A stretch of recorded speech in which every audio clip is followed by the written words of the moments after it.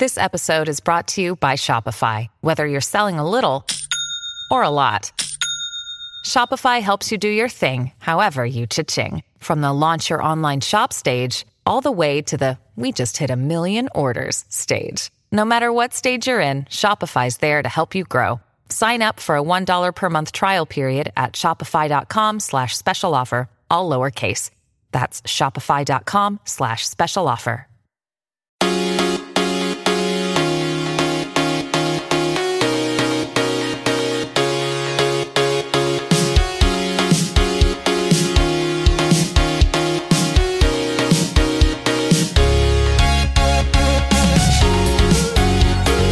I'm Jessica, and this is Daebak K-Rambles, where a couple of friends review Korean dramas. And welcome to another episode where I have my good friend Carol back with me. Carol from K-Drama Musings. Hi. And an admin for K-Dramatics Club. I am so thrilled that you're back, Carol. How you been? I've been good. How have you been? I've been well.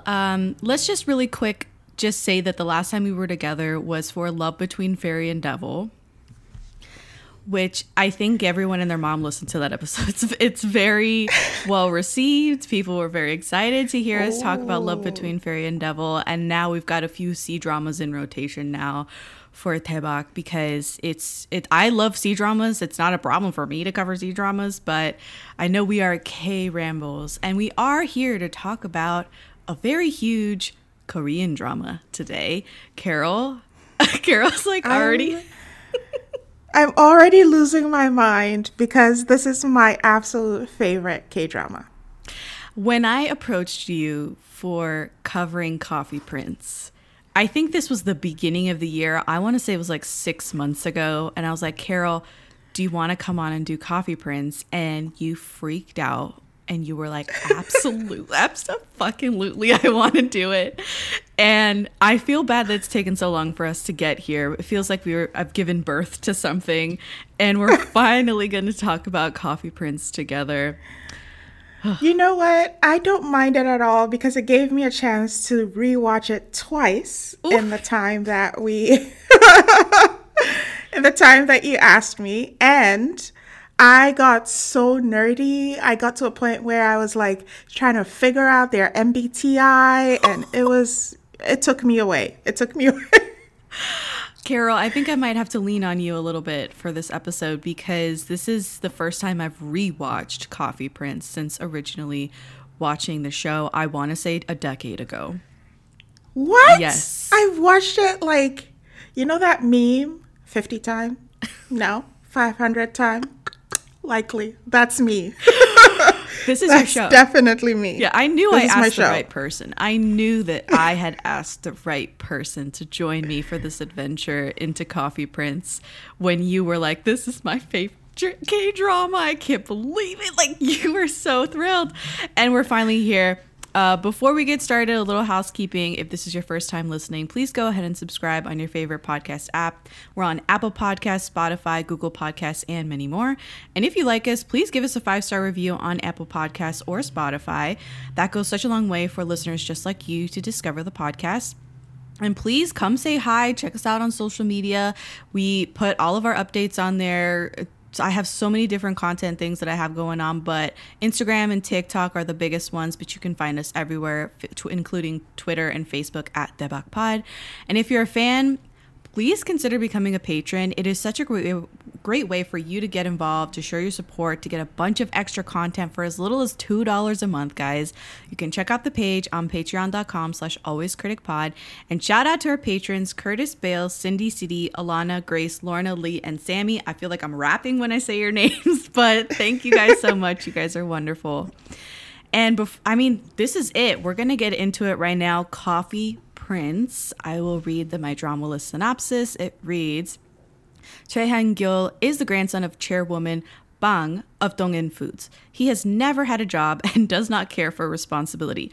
Han-gyul is hung up on his first love, Han Yoo-ju, who only sees him as a friend.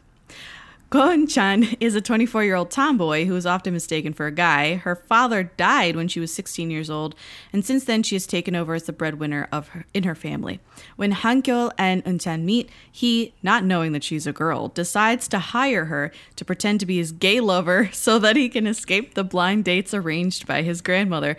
After getting an ultimatum from his grandmother, Han-kyul takes over a rundown old coffee shop, later renamed Coffee Prince.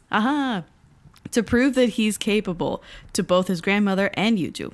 In order to attract female customers, he only hires good-looking male employees, and Eun-chan, desperate for money, continues to hide her gender to get a job at Coffee Prince. Yeah, so... How is this not a good premise? Tell me.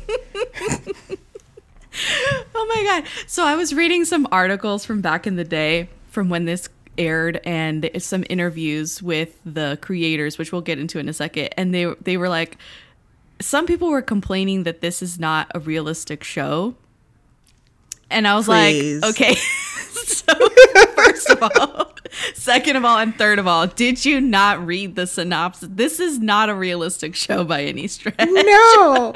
And I find it so funny that depending on the show, we're always arguing, this is not realistic, I want to escape. Like, what do you want? What do you want, babe? Because this is not real. I'm not watching Coffee Prince for realism, okay?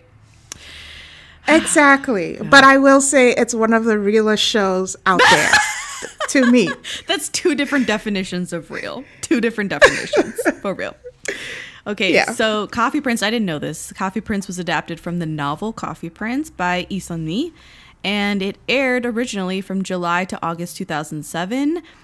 We're back with another summer show in the summer. I know, yeah. I know. It's 17 episodes long, and it was directed by female director Lee Yoon-jung. I feel like that's pretty rare to have a female director. Or a PD, however you want to call it. And she's directed other things like Cheese in the Trap. Sorry about it. I'm so sorry that we had to say Cheese in the Trap and bring it back on the show, but she directed Cheese in the Trap. The Lies Within in 2019, as well as Summer Strike from 2022. Oh my gosh. Yes, I loved Summer Strike. I loved Summer Strike. Yeah, the vibes. And she wrote it. Oh yeah, that's right. That's right. Yeah. So that's huge. I know. For Coffee Prince, the writers are Lee Jung-ah and Jang Hyun-ju. Jang Hyun-ju. And this was their first writing credits ever. Both of them. Yo. Perfect. Yeah. And of course, we'll get into who stars in Coffee Prince. Kong-yu stars as Han-kyul. He was a grand total of 28 years old when he did Coffee Prince. Talk to me about your feelings around Kong-yu. Kong-yu. I have to comport myself for a moment. I see it. But I love that man so much. Mm-hmm. I think he is very talented. Mm-hmm. I love what he has done with his career. Mm-hmm. So earlier, I really loved him. In his first one, he was like a high school kid. And then was it Biscuit? Does Hello Biscuit. Okay. No, before Biscuit. Got you. So this is before he got bigger. So I saw him and I saw all of that. And then I saw Hello, My Teacher, or Biscuit Teacher. And I loved it so much. It was problematic because there's a teacher and a student. Yes.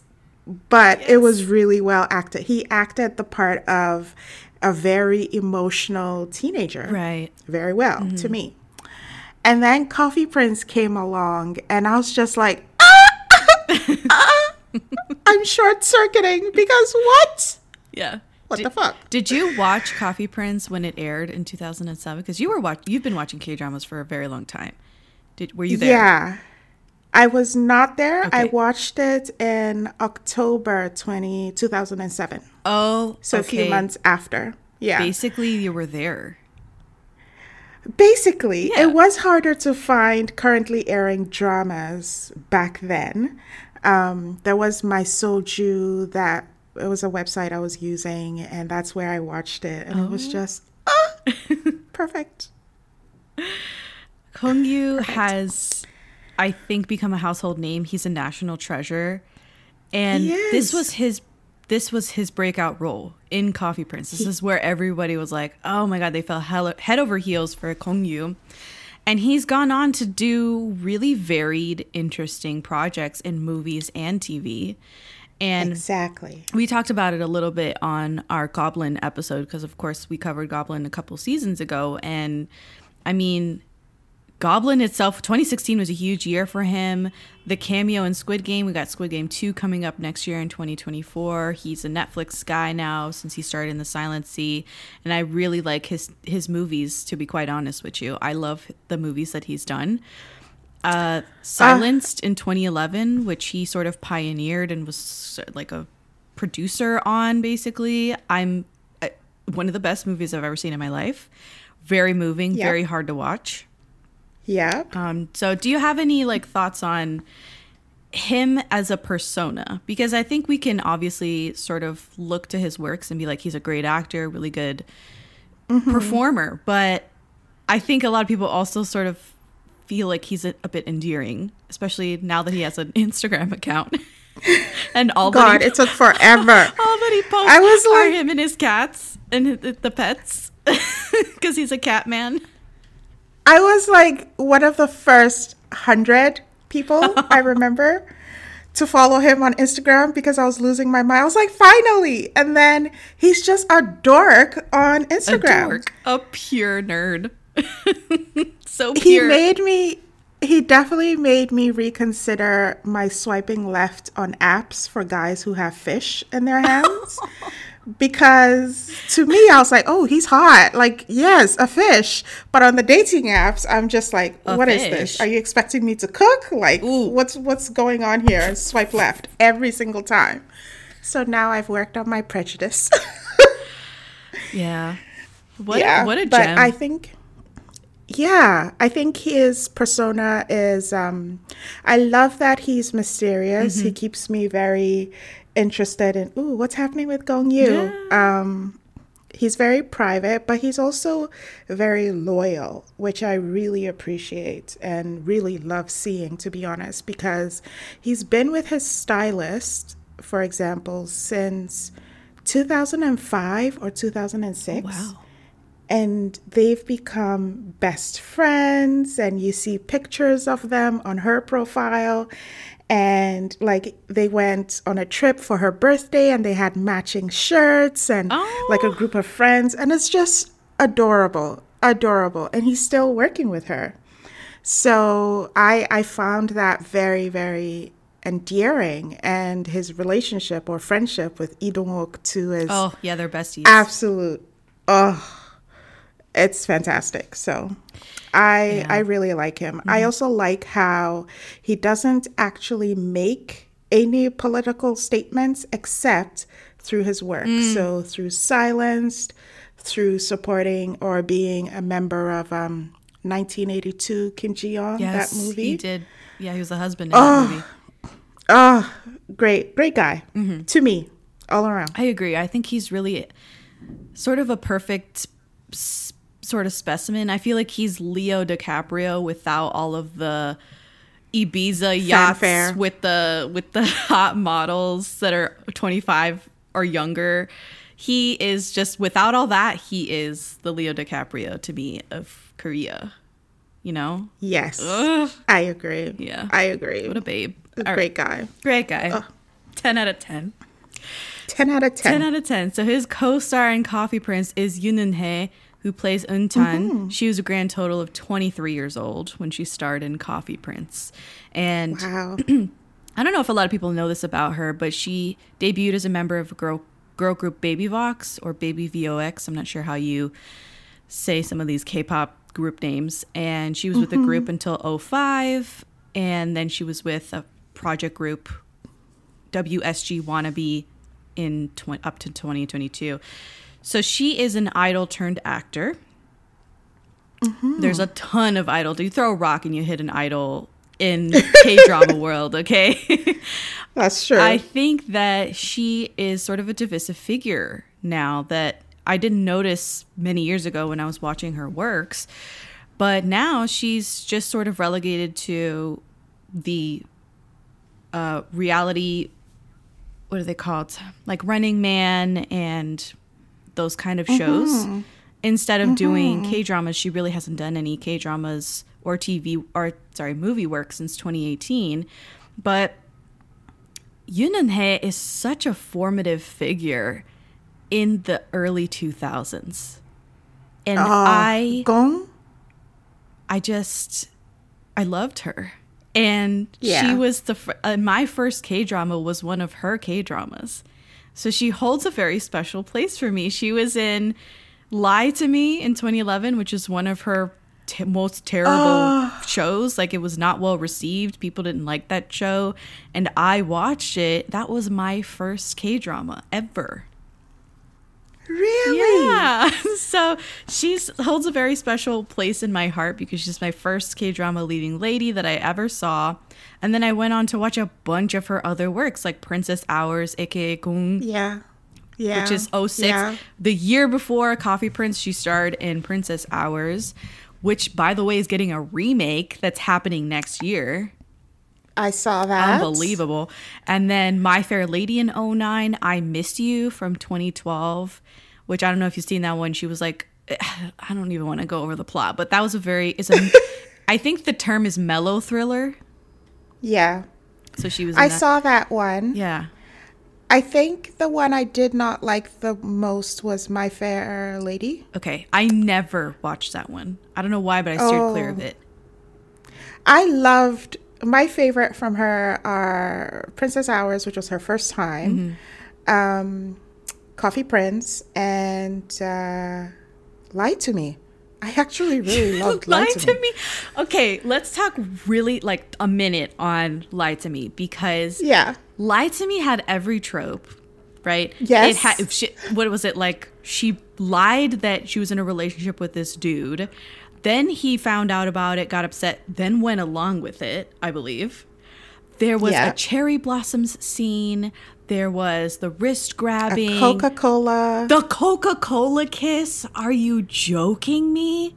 That was the best Coca-Cola ad ever. I was shooketh when I saw this. And you know what? I came from watching...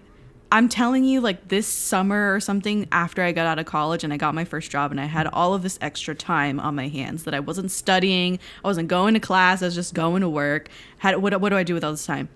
So I watched Lie to Me I think that summer. And I had just come off of binging True Blood. Okay? Which I talked to my friends now and I'm like, yeah, I watched True Blood. I cannot tell you any specific thing about True Blood. It was like a fever dream, me binging True Blood on this off the wall like bootleg site that I had. Like it gave my computer viruses. I watched True Blood and then I got hooked on K-dramas. So to me, I was shocked that I was so into this whole like wrist grab and like glances and like really... It was playing up the intimacy and the romance of everything, right? And then you hit the Coca-Cola kiss scene. 10 out of 10. That bottle never got empty. Damn. It was fantastic. So that's just putting it into context for you. Lie to Me is probably not the best show that I've ever watched, but I think it's underrated. To a point. I think you should watch it if you haven't. I do think you should watch it. Yeah. Now, granted, Kang Ji-won is no longer like in the sphere of acting because of his scandals and everything, but he's a great actor. Hong Gil-dong, he did a show called Hong Gil-dong. Yes, and he did Capital Scandal. Those are two really, really good shows. Yeah. Well, Yoon Eun-hae had her own scandals, right? Like she was embroiled in this scandal with her management and she nullified the contract. It was this whole thing. Yes. She had haters online when the internet was new and it was very fierce. She got death threats and things like that. She was fearful of her life. And I think then she went on some reality show where she designed an outfit. And it was plagiarized, quote unquote. And that sort of sank her battleship. She didn't recover after that. And You can tell by her body of work post like 2015-ish. Yeah. Yeah. Just the types of projects that she's getting is not. Yeah. It's not the same anymore. Yeah. And she got criticized. And she got ill. And then she was ill. She was battling alcoholism. She said that she's sober about 8 years now in a recent interview. Yeah. And I'm just like, homegirl has been through it. Through it. So Yoon Eun-hae, if you really want to sink your teeth into some K-dramas from yesteryear, look up Yoon Eun-hae's filmography and get to Steppen, because this is my introduction to K-dramas, was her K-dramas, and I feel like she is so great in a lot of things. She is. Yeah, she is. So we'll wrap up the cast really fast. We have Lee Sung-kyun as Han Sung. You might know him as just Ajushi because he is the Ajushi from My Mister in 2018. Oh my God, his voice. The voice. So butter. The voice. So let me just say, when I first watched Coffee Prince, I did not understand the appeal of Lee Sung-kyun. I was like, why is this guy even a player? You know what I'm saying? Because I did not get it. Rewatching Coffee Prince, the level of attraction that I feel for Lee Sung-kyun like went up through the roof. And it might be because I am way closer to his age that he was when he filmed the drama, because he was 32 years old when he filmed Coffee Prince, right? And that's exactly the same as his character's age in the show. And I was like, I don't know, maybe it's just because I'm getting older and like the voice and the little like mid-2000s getup that they had him in. I was like, babe. I ate it up. Yes. I ate it all up. Oh, God. Yeah. So he's in the show. He's the second male lead. I might call him cousin, like, throughout the show, because I feel like Han Sung, his character's name, and the name Han Gyeol for Kong Yu's character, really, that's gonna cut. If I was listening to a podcast, I'd be like, are they the same guy? I would get confused. So he's either Ajushi or cousin, as we're talking through. But yeah, you might have seen him in Parasite also in 2019. He has like 40 something credits to his name for just movies. He's a prolific actor. Amazing. Oh my gosh. Yeah. You should see his show on Apple TV. I think it's Dr. Brain. Dr. Brain. Really good. And then on Prime Video, Money and Power, something around Money and Power. It was so good. Yeah. It was so good. Oh, that man. Yeah. What God a man. Bless him. That's one. What a man. Yeah. I don't know. Him at 32 years old in 2007 was like doing things to me this time around. I was like, maybe I didn't watch Coffee Prince at the right time in my life to like appreciate this second male lead, because I had it bad. I had second lead syndrome so bad on this rewatch of Coffee Prince, to be quite honest with you. Yeah. I feel you. Okay. So Tae Jong-an plays Han Yoo-ju. She's the second female lead. She is also a singer turned actress. And then we have a host of princes here that we can go through really fast. We have, I don't know if this counts as one of the princes, but I guess it does. Kim Chang-won plays Gae-shik. He's like the co-owner. Yeah. Another Ajushi who you've seen everywhere. You're like, oh, it's that guy. He's that guy, I feel, for most people here in the West. We have Kim Dong-wook as Halim. He was recently in My Perfect Stranger. Yo, and he's doing Delightfully Deceitful. Mm-hmm. So he has 2 dramas airing. Yeah. And he's doing well. What a glow up. What a glow up. I gotta say, the whole cast, except R.I.P., but the whole we'll talk cast, about it in a sec. Yeah, the whole cast. Yeah. Glow up, major. But let's continue. Yes. Then we have Kim Jae-wook. Yes, that Kim Jae-wook playing Song-ki. Oh, yeah. Okay. So besides Lee Sung-kyun throwing me for a loop this rewatch, I was smitten with Kim Jae-wook in this, because for those who don't know Kim Jae-wook, you might have seen him in Her Private Life. Yes. He's the main guy in Her Private Life, among other things. And him looking really young with the long hair. The long hair was it for me. Like, I was with the ponytail. With the pony. Oh. You know what? We'll get to why I loved the show so much, but let's continue. Okay, and then we Go. Okay. Then we have Eon plays Minhyun. And unfortunately, this actor, why haven't we seen him anywhere else? Well, he died tragically in a motorcycle accident the very next year after Coffee Prince in 2008. Right? I had no idea until very recently. I cried. I cried so much because it happened while he was filming a drama. So he was on his way back from work, I think. Something like that, yeah. Yeah. I think it might have been a rap party or something. It was an event. Yeah, actually. Yeah. And it was in the middle of Gong Yu's enlistment because Gong Yu enlisted right after Coffee Prince. And there are pictures of him like being excused from the military to come to the funeral. And just the devastation from the whole cast. I felt that in my spirit. I still feel it. And watching their reunion episode where they get to talking about him and it starts raining, really emotional. And I'm just like,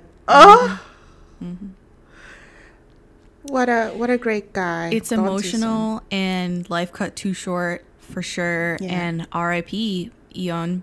Yeah. At least we have this thing to remember him by, the Coffee Prince, where he is sort of like a bumbling fool. And he becomes like a model or something at the end of the show. Yeah. At least it gets like a good ending. And then to wrap up, this is not a prince, but we have Kim Young-ok playing Han-gyul's grandmother. She is everybody's grandmother, okay? She is. What a lovely lady. What a class act. I love her. I love following her on TikTok.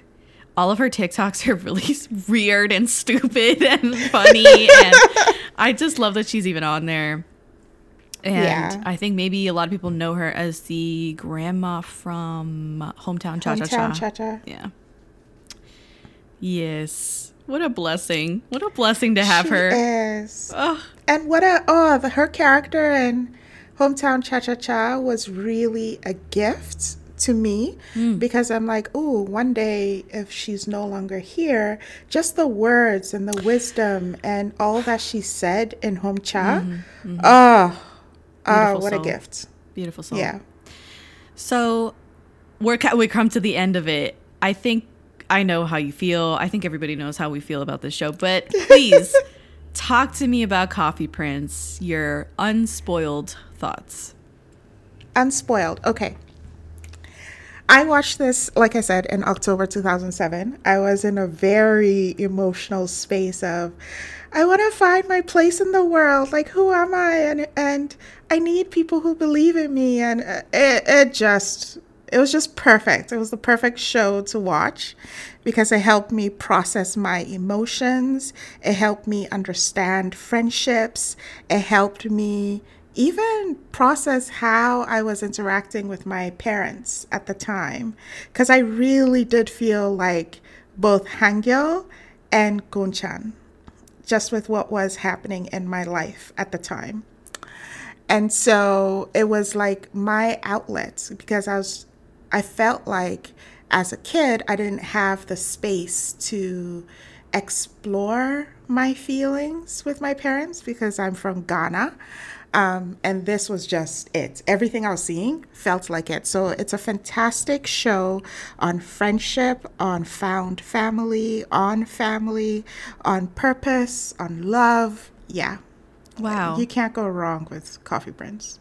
I love that answer. I don't think I can give a better answer than that because when I watched Coffee Prince, I was just like a punk and had not been exposed to a lot of K-dramas. This was maybe in my first 50 K-dramas that I watched, and I thought it was really good, and I could totally understand why this was making waves and why I was seeing this on top 100, top 50, top 20 lists that I was going through at the time trying to find really good K-dramas. You know, I don't know if people realize this, but was really hard to find credible critique or rankings or ratings on K-dramas back in the day, right? And I started way later than you, and I had the internet at my disposal, and I was still like, where do I even start? How do I find these K-dramas? Where do I watch? Like, all this stuff. Yeah. Today, you just go on TikTok and someone tells you, like, what to watch, how to watch it, whatever. Or you just go on Netflix. It's so easy. It's so easy now. Yeah. Y'all don't know. You guys legitimately don't know. And so when I watched Coffee Prince, I appreciated it immensely, and I thought it was really good. I thought some of those scenes were like K-drama crack moments, and I've said K-drama crack a few times lately in different episodes because there are so many K-drama crack moments in Coffee Prince, really iconic ones that I still remember. They're ingrained in my memory. Yeah, yeah. But I think rewatching today, I'm struck by how woke it is, I guess. Thank you. Yeah. Thank you. This drama was ahead of its time. It was. Compared to all the dramas during that time period. This drama was like, it talked about feminism. It talked about, purpose and finding yourself and really putting what you want ahead of love. And it's just perfect. I don't know anyone who doesn't like it. I feel sorry for you. That's all. I have this quote here from Rolling Stone India that says Coffee Prince was a cut above the rest in that it was the determination of the cast which truly brought each character to life. Yoon made her character believable both as a boy and a girl in love for the first time. Gong's well-balanced portrayal of the moody Han Gil made him lovable throughout the show. His dilemma on his sexuality, reactions leading to soul-searching, and the chemistry between him and Yoon is seamless. The show raised questions on gender identity, social norms, and notions around same-sex relationships, femininity, masculinity, which makes it more suitable a show for everyone, even today. Exactly. I'm standing ovation. Yes, standing ovation for that paragraph from Rolling Stone India, because I fully 100% agree that it covered a lot of ground. And I don't necessarily feel like there was a ton of plot either. We were just sitting with these feelings, with these people. We were just going to the coffee shop every day. Like, you know what I'm saying? Exactly. What was there to it, you know? It felt, you know what it felt like? It felt like I was just getting a vlog from my friends. Oh, I like because that. It just felt like daily life. It just felt, even like the struggles they were having, the emotional struggles, it just really felt like I was watching a vlog with my friends on YouTube. Yeah. I appreciated the chemistry between Gong-yu and Yoon Eun-hae so much this time around. I knew it was good the first time I watched Coffee Prince, but on this watch, I was like, look, if it's some shows nowadays, currently airing shows, recent shows, wish that they could have what Gong-yu and Yoon Eun-hae had back in Coffee Prince. You know what I'm saying? Absolutely. Yeah. Yeah. I agree. It's a very natural, sexually tense relationship that they had, and a lot of give and take, push and pull, feelings, angst, all this stuff. And then on top of that, he's grappling with his sexual identity. Like, what is he gay now? What does that mean? How is he going to pursue her? I mean, how he thought he was a guy. Exactly. It was amazing. Amazing. And I loved that he did not, like, they did not err on the side of homophobia. And the reason I'm saying that is because I've heard the criticism that people are like, oh, it was homophobic. No, that's not fair. Not exactly. If you've been heterosexual all your life and then all of a sudden you are attracted to someone of the same sex. Right. I can imagine that you start wondering. Yeah. You'll start thinking like, yo, what's going on with me? And I think he presented that so well in the drama, his struggle with it. Right. And finally accepting, oh, it's beautiful. It's very I mean, in that sense, it's very realistic, because if something like that happened to someone even today, I don't feel like it would be an easy ask or an easy decision for someone today to go through that. Whether it's you've been gay all your life and all of a sudden you're attracted to someone of the opposite sex, like whatever the case is, if you got an outlier that's pulling at your heartstrings, how do you handle that? You know? Exactly. Yeah. And it's all about his identity and how he thought of himself. And yes, how is his family going to take it? Yes, how is society going to take it? Do I overcome this in some, do I go for it? You know what I'm saying? Yeah. Or do I not? Do I shut it down? But how is that going to hurt me? It's literally a spiral for the man. And I loved how he played it, because it was a battle of self-loathing, but then he like loves her, that's him, and what is he gonna do? Like he can't live without her. So it's quite emotional and believable for how Kong Yu sort of acted it out. And I think with as much respect as 2007 could afford it, even more respect than even a struggle like this today, I would feel. Absolutely. I was watching an interview with him maybe 2 weeks ago, and the interviewer, Jang Do-yeon, asked him, what helped you become the actor you are today? And he said, Coffee Prince. Oh. And then she's like, oh, if you were to love in real life, which character would you like to follow? And he said, Choi Han-gil. Like, he loved so passionately. Yeah. And he had so much courage, and that's what stood out to him. Yeah. So it's like, oh, you get it, boo. He gets it. Yeah. He's really great. I loved seeing some of those clips of them returning and watching the series all those years later. I think the documentary aired a couple of years ago or something. Yeah. Yeah. I think maybe on the 10th anniversary. I can't remember exactly, but they brought the whole cast back. Actually, maybe it was the 20th anniversary. No, that's stupid. Not the 20th anniversary, because that would be 2027. Anyway, they brought everybody back, and they had them watch certain scenes, and they had little interviews with everybody.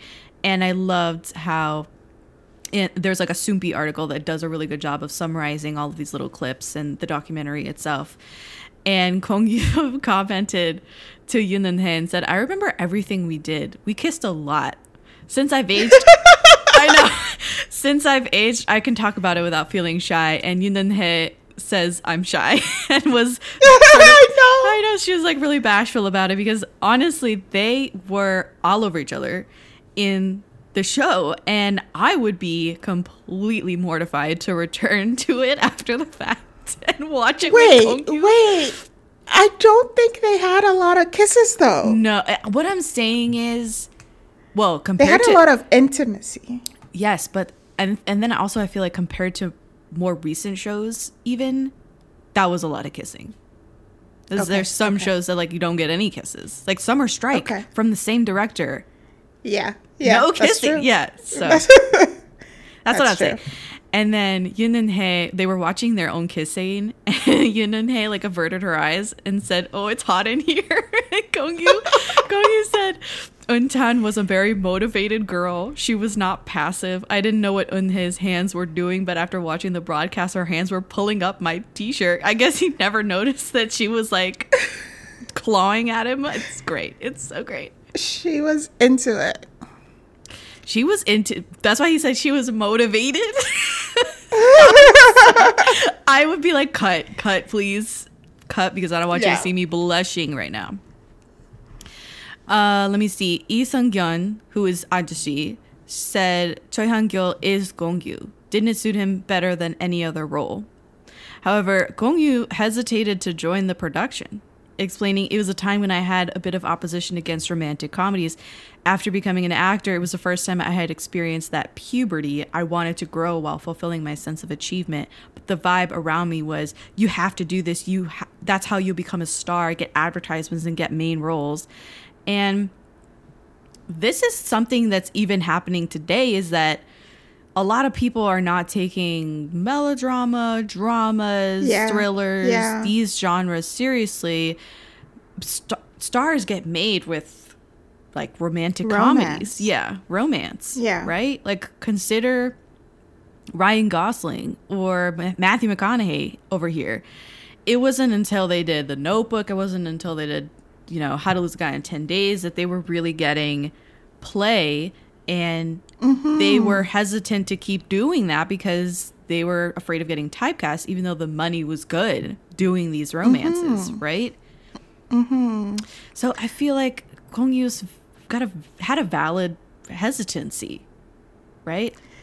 He did, but at the same time, we hadn't gotten like a proper romance from him. Oh yeah, no. Because when you say Biscuit Teacher, that's a very strange show. Because I remember watching it and I was like, I feel weird. It is a very strange show. And then he did One Fine Day, which was okay. It didn't have the same hype as Coffee Prince, but really, Coffee Prince really felt like the start of Gong Yoo. It's his Notebook. It's his Notebook. It's his Notebook. Exactly. Yeah. I haven't seen The Notebook, but what? It's his Notebook. What? I haven't seen The Notebook. Not that I am a advocate for The Notebook, but I feel like everyone should see The Notebook at least once, okay? I don't care who you are. Just watch The Notebook at least once so you can get it and then move on with your life. So watch The Notebook, Carol. Stay tuned for The Notebook movie corner on the Patreon feed because I don't know why, but I want to be there for when you give me your thoughts on The Notebook. Otherwise, it'll just be in our DMs. Okay. So regarding the situation, PD Ian Jung explains some actors may feel apprehensive about idol turned actors, referring to Yoon Eun-hae. However, Gong Yoo said, I am the problem for myself. He said he wasn't in the position to discuss his co-stars' acting, and that made me think this person is cool.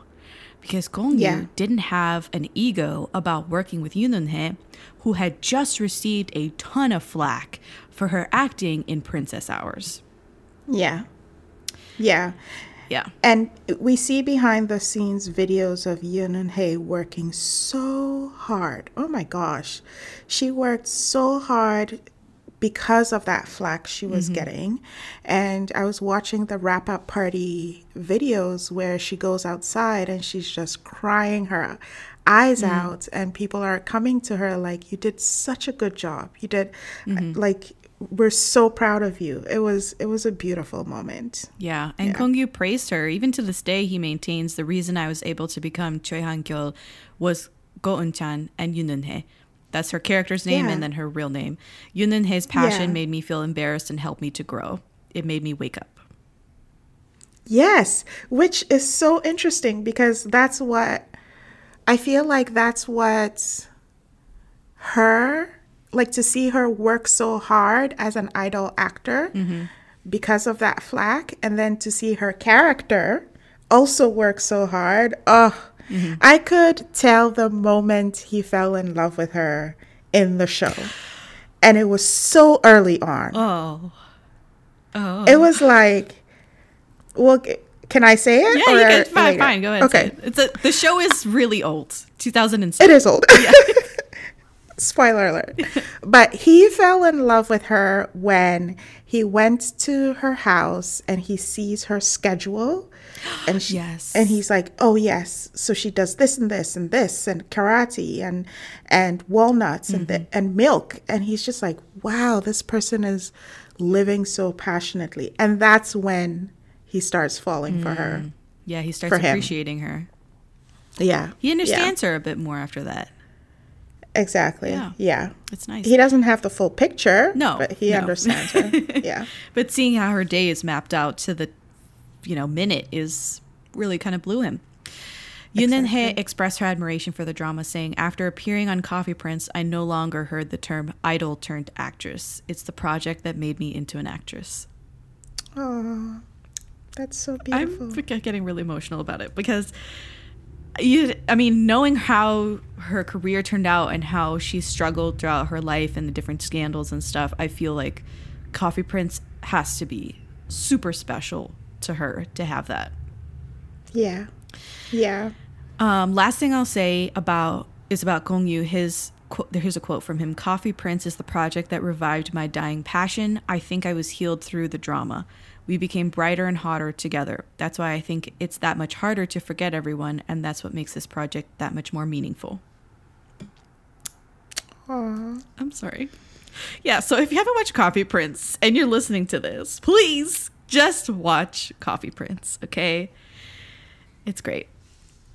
It's wonderful. It's great. I loved it. I mean, I don't know if I said my thoughts, but yeah, I loved it. I think I have some qualms that we could talk about in the spoiler section, certainly, but it is a top tier drama, one of the best out there. It's why I watch K-drama, you know what I'm saying? Yeah. It's for these kinds of dramas. Yeah, I agree. Same. My number one drama. Oh, it's not my number one, but it's up there. So fun facts really quick. Yoon Eun-hae won Best Actress at the 44th Baeksang Awards, and so did Lee Eun-jung, the director. She won Best New Director at the 44th Baeksang Awards. This has spawned remakes, of course. You've got remakes coming out of Coffee Prince, coming out of Thailand, the Philippines, Malaysia, and China as well. And then a couple of fun facts about the locations, because I feel like these are iconic locations. The Coffee Prince coffee shop was an old coffee shop in Hongdae, which was remodeled for the filming. The eponymous cafe was reopened after filming concluded with the wallflowers painting by Han Yoo-ju and other props from the drama on display. I do not know if it is still there. It's still there. Okay. I visited it in 2015. Oh my God. Tell me about the Coffee Prince. Oh my God. How exciting. I did my whole pilgrimage to the coffee shop. It was not good. Shut up. It was not good. By that time, the allure of it. Yes. It was gone. Oh no. And it wasn't well maintained. I am curious to see if they've brought it back up because, people are still watching the show and want to visit. But at the time it wasn't that good. So 8 years after the show, it was no good. It wasn't good. Oh my gosh. It broke my heart. Oh my, I don't know how to move on. But I was still so happy. Okay, so wow. So the Seoul Animation Center at the foot of Namsan in Yeojangdong, Jonggu, that is the rooftop that was used as the exterior terrace for Hangil's house. And you can see this rooftop garden thoroughly from the scene in episode 17. There's so many scenes that are outside of his house, which is a beautiful terrace. Yo, let's talk about it. Yo. Because that was... 2007, that was going to be my first apartment. I was just like, if I ever build something, it's gonna be Choi Han-gil's apartment. Oh my God. I sent you a floor plan of it that I drew.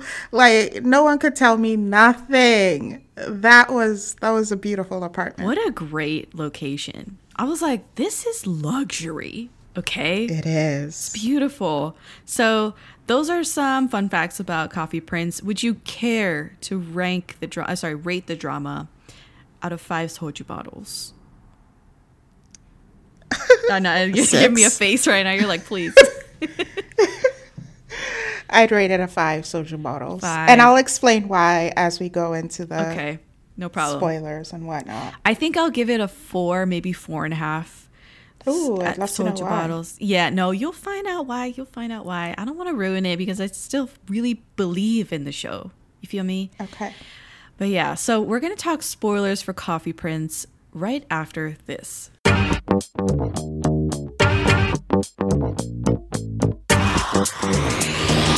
Hey, you want to come in? All right, we're back in the spoiler section. We're going to talk spoilers for Coffee Prince.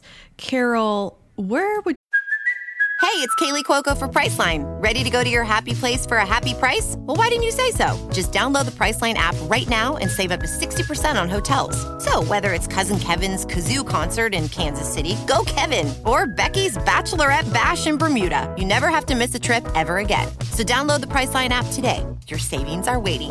Go to your happy place for a happy price. Go to your happy price, Priceline.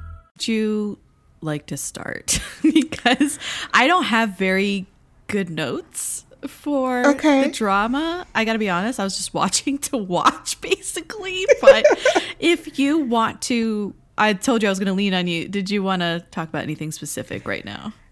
Let's talk about the easy ones, like the low-hanging fruits. Okay. That didn't have that much context. I'd love to first talk about the relationship between Hangul and Hansung, Ajishi, his cousin. Okay. Okay, do you want to do that first, or are you just listing off some topics that you want to cover? I'll do that. Let's do that first. Okay. So Kong Yu's character and his cousin are in love with the same woman for the better part of a decade, and the cousin was dating her for like 9 years before she cheated on him and moved abroad. And the whole show starts with her coming back to Korea, and the cousin, is really messed up about it. And then Kong Yu's just like hovering for a decade, and I don't know how to fit. This is icky. Okay, it is icky. He was so annoying for that. And he was so annoying for that. Super annoying. And we're coming at it from not a Korean perspective. I felt that Kong Yu's character was extremely inappropriate with her. You know what? I actually don't think so from a K-drama perspective. Really? Because thinking of like the conservative nature of Korea, I was like, they are all over each other. It's bizarre. I'm only saying this because when you're looking at the dramas of that time, it was very much, we can be brothers, we can love the same girl, whoever wins, wins. It was very much like that. I just don't agree with that. I think what? It's so weird. I think it's weird. I think it's weird for sure, but it was a thing in shows. When you look at My Lovely Kim Sam-soon, when you look at Lovers in Paris, you had an uncle and a nephew who loved the same girl. When you look at Cain and Abel, Soji Stop it! Stop it! No one has ever brought up Cain and Abel to me. I fucking love that drama. Girl, it's me. I'm gonna bring it up. Oh my god! I have had so many people on this show. Oh my god.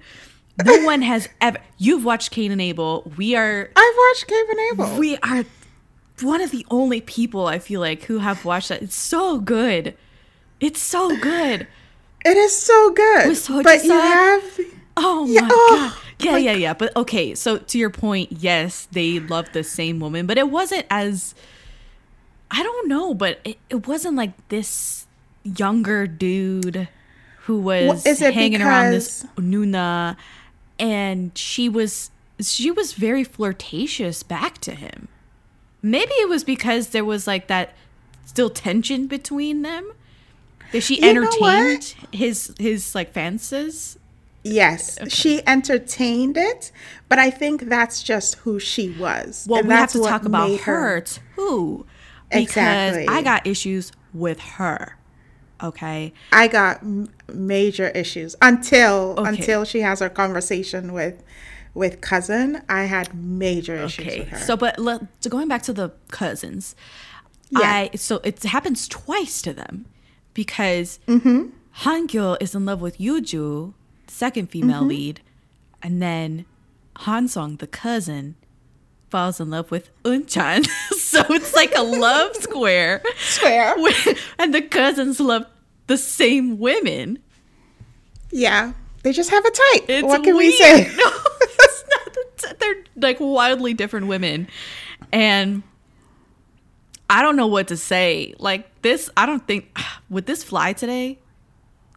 I don't think it would fly today. Okay. I think that what you said about them being different women, Han Yoo-ju was sort of like the ideal type of woman. An artist, soft-spoken, gentle, a bit standoffish, but also warm. Like, she kept you in. She was mysterious. She had that. Exactly. Yeah. Well, Yoon Eun-hae was just loud and vibrant and open book and something that made someone who made them really think about their lives and what they're doing.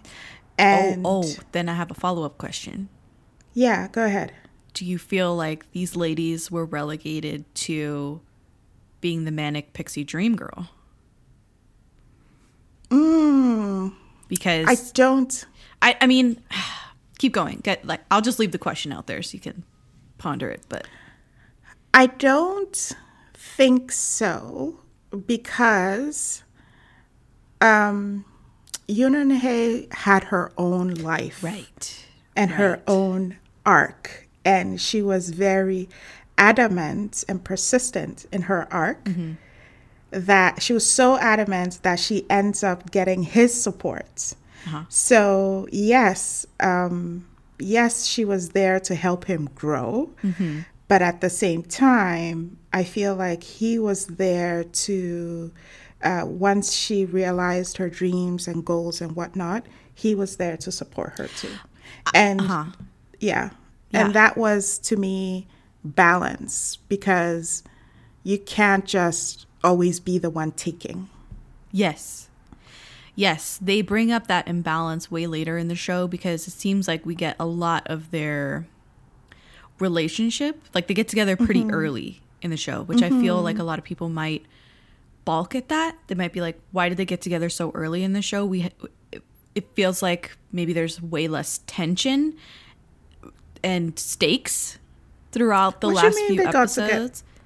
What do you mean they got together early? Yeah, Hangul and Eun-chan they were together for a few episodes at the end versus they get together at the end of the show. Does that make sense? Oh, okay. They did get together, yes, in episode, I'd say officially, 12. Right.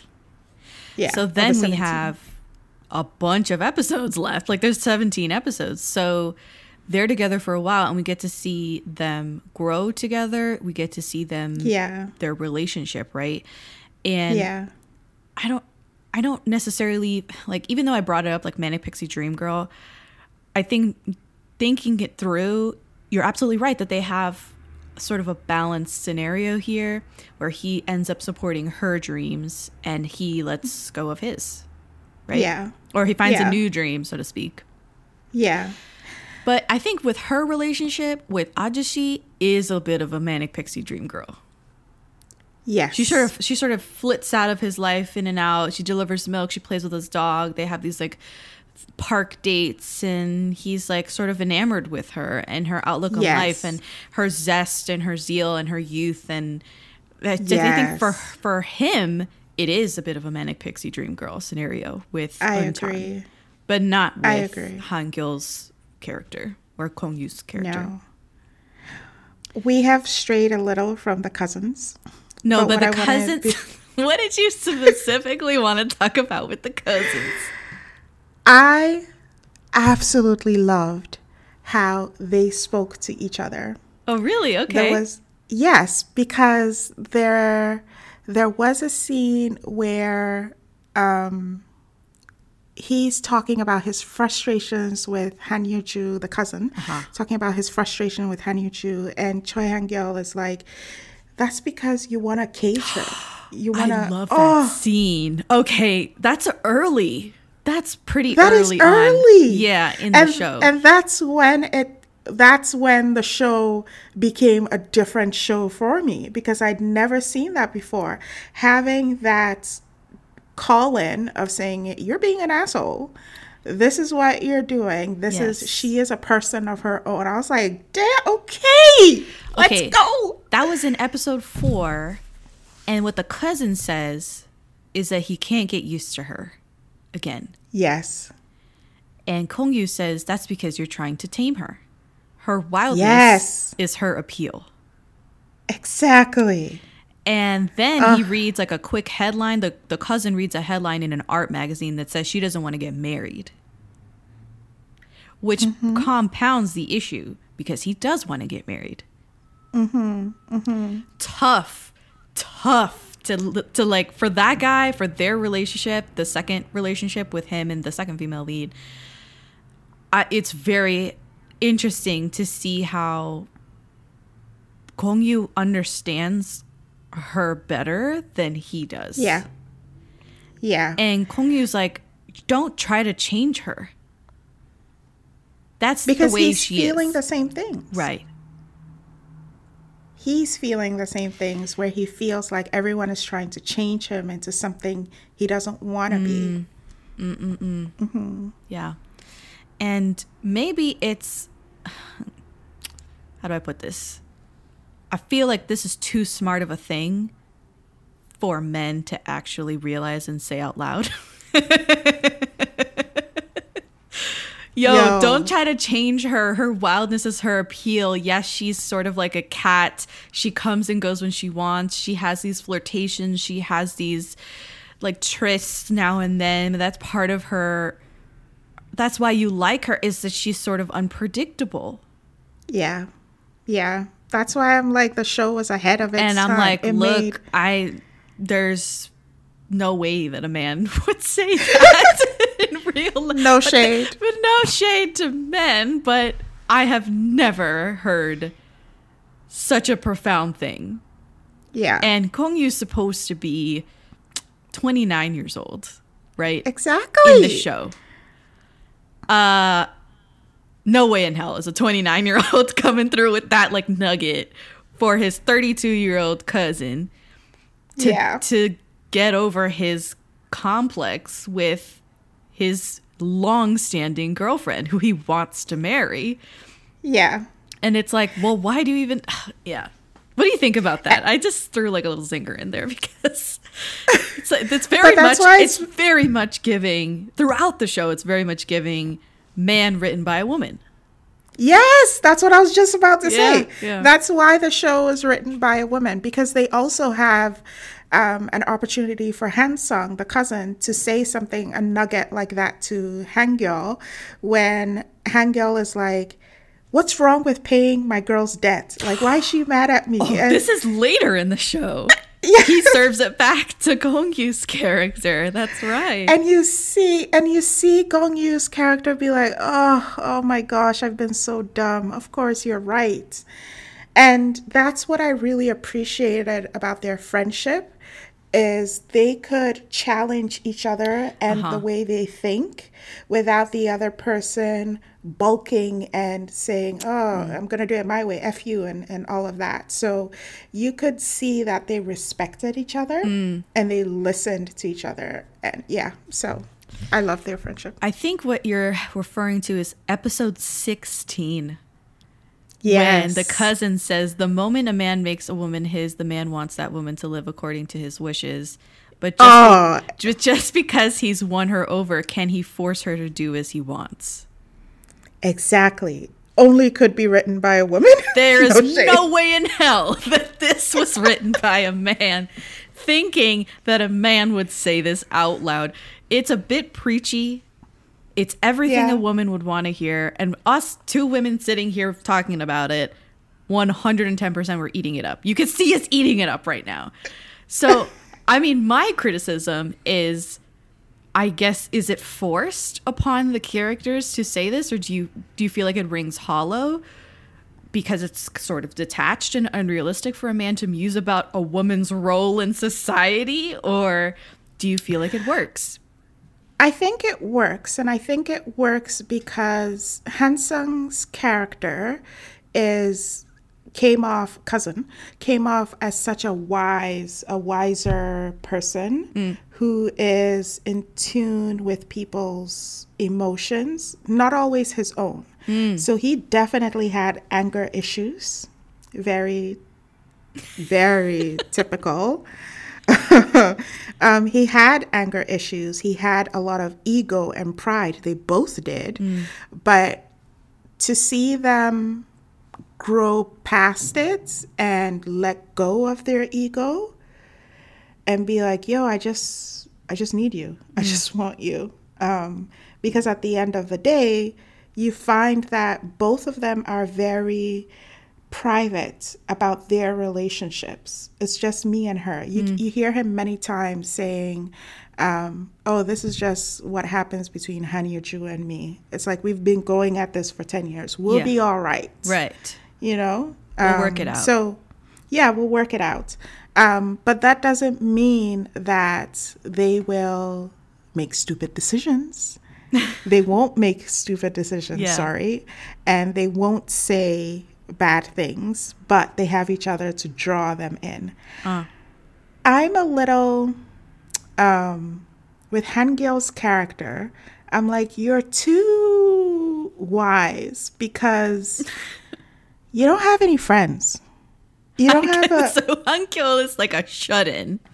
Yeah, like And your job is just you. let's just You talk about like, Hangil first. That's Gong Yu's character, right? I don't believe this man exists, right? Obviously, like, man written by a woman and all that, but the way that they created this character, we first see him on the plane back to Seoul, and he's flirting aggressively with his seat partner, playing cards with her, and he's like smiling, he's chumming it up with her. And then when she's like, let me get your number, she wants to contact him and stay in touch after. He's like, why would we do that? And like shuts her down. So then I'm like, oh my God, he's bitches. So, and then he's sort of mean in the first few episodes. Yeah. Right. And then you come to find out that he's actually a little teddy bear inside, and he's really sweet and sort of like a golden retriever boyfriend, which is all fine and good. Then you find out what he did in New York for the past few years. I thought, oh, he's just romping around in New York, like eating shit and doing whatever he wants on his table, like dime, right? Because he's rich. His family's rich. No. He was working freelance for a toy company for a few years, trying to get enough clout to actually get a job as a toy designer, working on like Legos, it looked like, but they didn't say they were Legos. They were some other company, whatever. Does Lego know that they did that? And I was like, okay. And then when she goes into the room finally, that's in his penthouse apartment, that he doesn't let her go in initially. They go in and I'm like, what the actual fuck? It is a room full of Legos and a giant, what's it called? Like a play space that's like immaculately detailed. It looks like a medieval, space. It's one of those things that people pay thousands and thousands of dollars to create a custom Dungeons and Dragons like thing. You know what I'm saying? Yeah. And I was I think this is really, I did not expect that they would take it in this direction. And for some reason, I completely blocked it from my memory on the rewatch. So when the rewatch hit and I was watching this scene, I was like, you're joking. You're joking. This man is sitting in here playing with toys by himself. Because he is an only child. That's the first thing. No, yeah. And he had issues with his parents, so with his dad to be specific. So he's trying to make sense of his world. I don't think it was strange that he was playing Lego, only because I felt like he had this facade for his family. Whether it was his grandma or his mom, he always had this playful, outgoing facade. And when he was by himself, he was more reclusive. It was really Gonchan's character who made him talk more and pushed his emotional boundaries. But otherwise, when he's not around people, he's just by himself. And I think that I get the recluse. I get that he doesn't have any friends. I get that he has this issue with his dad. I understand he's got daddy issues. I understand he's not really close with his dad, and that he wanted to get away and do his own thing and find his own dream, and making toys was something he could do on his own. Yeah.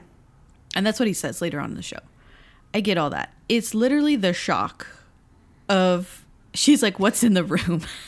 And they go in, and it is this entire play space that is not even, I was questioning the level of the play space, because I was like, okay, why is this entire game board that's the size of the room on the floor? Why can't he put it on like a custom table that's closer to like chair height that he can play and like not be huddled over on the floor with like some pillows and stuff for comfort? I was like, look, I'm all for creating a space that's your own and having this hobby, having this passion, whatever. I was like, he's rich. Let's take it up a notch. Like, let's like level up. But it wasn't about the setup. It was more so about he's still a child. I know. I agree with you, and I understand what you're saying. Maybe it's just me that I'm like, if I was Euntan, and never mind that I have nowhere near the same background as Euntan. If I walked in and I saw this, I would have been like, first of all, what the fuck? Second of all, get me a chair, and I want a cushion, and I don't want to sit on the floor, and I'm going to order you a nice table to put this thing on, because I am not going to getting scoliosis playing with you in this Lego room, okay? I feel like your expectations are high for a bachelor who doesn't want to work. You're right. Who did not design his space himself. His grandma did. Like, he just shows up. You got a point. Hey, guys, you go clean. into guys' places. True. He does keep it pretty clean, so I'm not far off from, like, Maybe he's just an orderly person. But you'll go to a guy's house and all he'll have is his computer chair. No, stop, because this is a TV. running joke. This is a running joke in just society, right? That they'll have like a mattress on the floor and a really nice game console and a TV with the wires still like sticking all over the place, and they'll be like, welcome. And I'm like, no. Get your life in order. Get a freaking bed frame. Exactly. Like, I love that running joke though. I do, and I've seen it myself a few times. So I know what I'm saying. It's scary. It is very scary. He's not at that level, though. He's not at that level. He's way above that level. Okay, That's he's true. got furniture. He's got food in the house. He's got dining chairs. He cooks. Okay, like I'm not far off from like coming in here and being like, this is bare minimum. Let's level up. Okay. Well, wasn't it the same in House of Cards? Did you ever watch House of Cards? No, I never watched House of Cards. The American or the remake? The American one. The guy had a whole what's the war between the North and South in America? The Civil War. Canada. Sorry. Oh, yeah, Canada? that one. I'm in Canada. Okay, sorry. I'm saying Civil War. Yeah, he had a whole toy setup thing that he was always playing with, and it was on the floor. Que no. No me diga. Oh my gosh. You're telling me Kevin Spacey was on the floor? Yes, playing with Kevin toys? Spacey. That's him. Well, yeah. Let's not get into Kevin Spacey at the moment, but okay. Oh, that's a word. Sorry, we just cursed on the show. We mentioned Kevin Spacey. Sorry, guys. Okay, so that's Hangul, Kong Yu's character. He's got a lot going on, but I would say that I didn't like the whole drama with his dad, which I thought was very simple to understand. Then they complicated it because they were like, he's an illegitimate child, that's what he believes, and that's not his real mom, and his dad had an affair and all this stuff. Come to find out, he's just some other kid. Like, they had friends that fell in love, and then he was born out of wedlock or something. No, they were married and then they got divorced. And then his mom died in a car accident. And then he was in an orphanage, and the dad who moved to Australia just like fucked off and didn't care about his child. Mm-hmm. And then he was adopted by his current family. Mm-hmm. And I'm like, and it's so annoying to me that they. Is it? Yes, I found it so annoying, and that they were trying to derive drama out of it. And I was like, this is not where the drama. This is not where the drama is at. You know, it's lack of communication, and the good old, guys who are stoic, like the dad never actually saying anything. And I in part understood him, because this is the child of his first love. He's not gonna every day be like, yo, this is my first love, when he's married this woman. And unfortunately, it's so messed up. It's so messed up. It's too messed up. It is so messed up. It is too messed up. But I think the mom character is more loving than necessary. More loving than necessary? In that situation. Like, how are you bringing your first loves? You just can't get over her. Your husband's first love had a child, died. Now you're going to raise your husband's first love's child? Yeah. Like, it's a lot. Come on. It's a lot. It's a stretch. It's such a stretch. I agree. You see what I'm saying? Like, it's... Yeah. As much as they wanted to... And then it felt like they just kept adding to the drama versus taking away. Like, I'm like, just simplify. He has daddy issues. We're done. I think it could have been enough where the dad was just ill prepared to raise a child. Maybe he has issues of his own and they had to work it out, versus he's raising his first love's child. And the biological dad coming back, I was like, I don't give a shit. Like, it was not good. I did not appreciate the biological dad. Talk to me. I did not appreciate that scene, because I'm just like, what do you want? Right.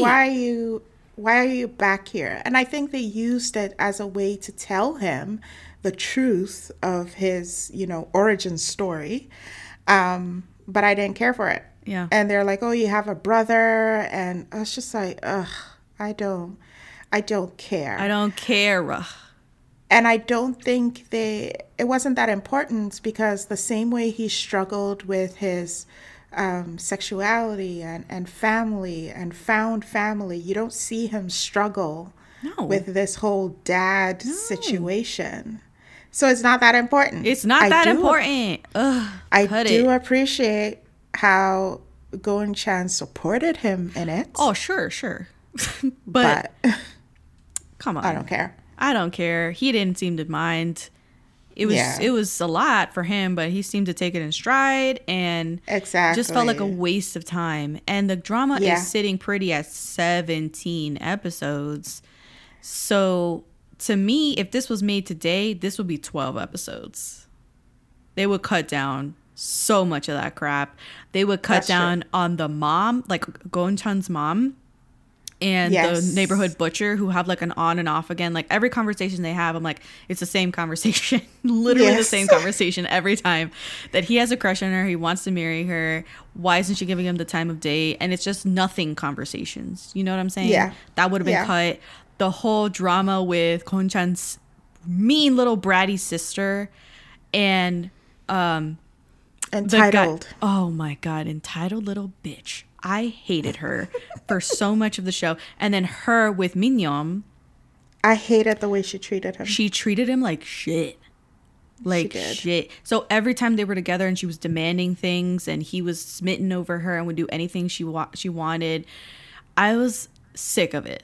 It happened so much. So if this was 12 episodes made today, all of that would be cut down or gone entirely. So many things would be taken out. Like, the whole drama also, I hated this, of Kim Jae-wook's character, Song-ki. Him and the Japanese lady or something that he fell in love with, but she was married in an abusive relationship, and then she escaped to Korea, and he followed her to Korea, and he was stalking her son or something in the daycare, and he was like, where do you live? And I was like, what is this? What is this? And then she packs up and leaves. She kept warning him, like, stop coming by here. I don't want to deal with you. Yeah. And even if I like you a little bit, it's not that much. It's not that serious. Why are you here? Yeah, exactly. And she just up and leaves, like, doesn't tell him where she's going. So Kim Jae-wook's drama, another hindrance of the show. I was skipping most of that shit. I mean, the list goes on for different things that I don't care about. Yeah. You know, so that's a major qualm with the show for me. Yeah. Because we got 17 episodes, and you're not just watching Kong Yu and Yoon Eun-hae. You're watching all of these characters and their various idiosyncrasies, and I'm like, I don't care. I don't. And maybe that makes me a bad person, or maybe it just makes it really obvious on rewatch what I care and don't care about in stories. And what is the meat, right? I don't want to keep eating, breadsticks all episode. I want to fill up on the main course, okay? And to me, they were the main course. Okay. Yeah, I agree. Okay. I agree. I think... I feel bad because I feel like we've gotten to the part of the episode where I'm just, like, shitting on this show. but I feel bad. I think that because they had 17 episodes, they got to show a little bit about everybody's life. Was that necessary? I don't know. But does that make them memorable at this time? Absolutely. When you think of Kim Jae-wook, you do think of his character in Coffee Prince. Each person had a distinct story to them that you remember, right? The co-founder of the Coffee Prince, I felt like his story with his love life was there to show and to, like, be a lesson to Choi Han-gyeol and Seung-ki. I liked his love story, and the way that he told it was very well done. Because he does it on the rooftop, and this is after Kong Yu's character has found out the jig is up. Like, he knows that Eun-chan is a girl, and he's really... Oh my gosh. That moment is one of my favorite lines in the show, when he says something along the lines of, yes, I know I'm angry, but when I think about it, can I live without this person? Perspective. Perspective. And just forgiveness and letting it go so that you can move to the next stage. I was like, oh my God. That's amazing. I thought it was a very good use of that story from, what was it, Hong-chan? The other co-owner or something of the Coffee Prince. He was very good at inserting some much needed perspective throughout the show, but that scene was amazing for him. I didn't like how they thought that was juicy enough to bring around in the final episode where he meets that first love again, the one who ditched him and was, like, really bad to him, and she's married and has a kid and all this stuff, and I'm like, we don't need this. We do not need this. That was a standalone thing in an earlier episode. We don't need it. So that's what I mean by there was a lot of little things that added up, and I just didn't like some of these side stories that didn't need to be side stories. They could have just been a really cool monologue instead of, like, oh, now we have to find out what happened to him in his first love. Did we need to circle back on that? No, we did not. I agree. Let me see. I also, that character, Hongge Shik, that dude was disgusting. I don't know how he lived. See, it made sense that he was on the floor. Filth. Because he was, in episode 1, he was, like, picking his nose. And I was like, weird, ew. And then he kept doing really gross hygiene things. The towel that he used on his... No, stop. I was like, this is nasty. And then him picking, like, some gum off the glass in Coffee Prince and then, like, putting it in his mouth and stuff. He was disgusting. A cesspool. He was. A cesspool. So that's a side note for that guy, because I was like, I don't think they would ever make such a gross dude in a current drama. I don't know why they made this guy so repulsive. It was not. I was not laughing. But he was really good at his job, though. True. And then I couldn't tell if it was real or not, because the way they shot it, I was like, did he really just do that? Like, take a towel and, like, clean the toe cheese out from his feet and then clean his teeth with the same towel? The shot is unbroken. So I'm convinced that they made him do all these nasty things over and over again for the take. It's nasty. I can't imagine it. It's so gross. It was. So let's talk really quick about the meet cute, and then we can talk about the whole tension of them falling in love and some great scenes that we have. Okay. Yeah. So she's really poor. She's living paycheck to paycheck. She's a delivery driver. She's a Taekwondo instructor. She's peeling chestnuts. She's sewing eyes on little plushies, and it's all menial work. And her mother is an overspender. She's spending $100 on shoes that they can't afford. It's really messed up. But she delivers food to Kong Yu's penthouse apartment. Ooh. And he let's talk is about it. nearly naked. He's just in a towel. And he's sitting on a couch using a smaller towel to wipe the water off of his legs. And she looks up his towel as he's drying himself and definitely sees him naked. I got questions, though, because why? First of all, he gets out of the bathtub because he's taking a bath full of soap and it's like a bubble bath. He gets out still covered in soap suds. Okay, that was and I was wild like, he's a maniac. He's a maniac because he cuts out of the shower. He's like on the phone or something. Yeah. And I was like, is he going to get back in the bath? I was so confused. And then he starts drying himself off, just puts a towel on with soap still on his body. And I was like, somebody call 911 because he needs help. That was uncalled for. I was like, who does that? And then she shows up and he's like, oh, yeah, just leave the food there at the front table. Yeah. And I'm like, who the hell takes delivery in a towel still covered in soap suds? And I will say, it was so K-drama. It was so K-drama. I don't think it was K-drama because sometimes it's crucial. Listen, I was sick a couple of months ago. What are you telling me? What are you telling me, Carol? Let me just finish. I was sick.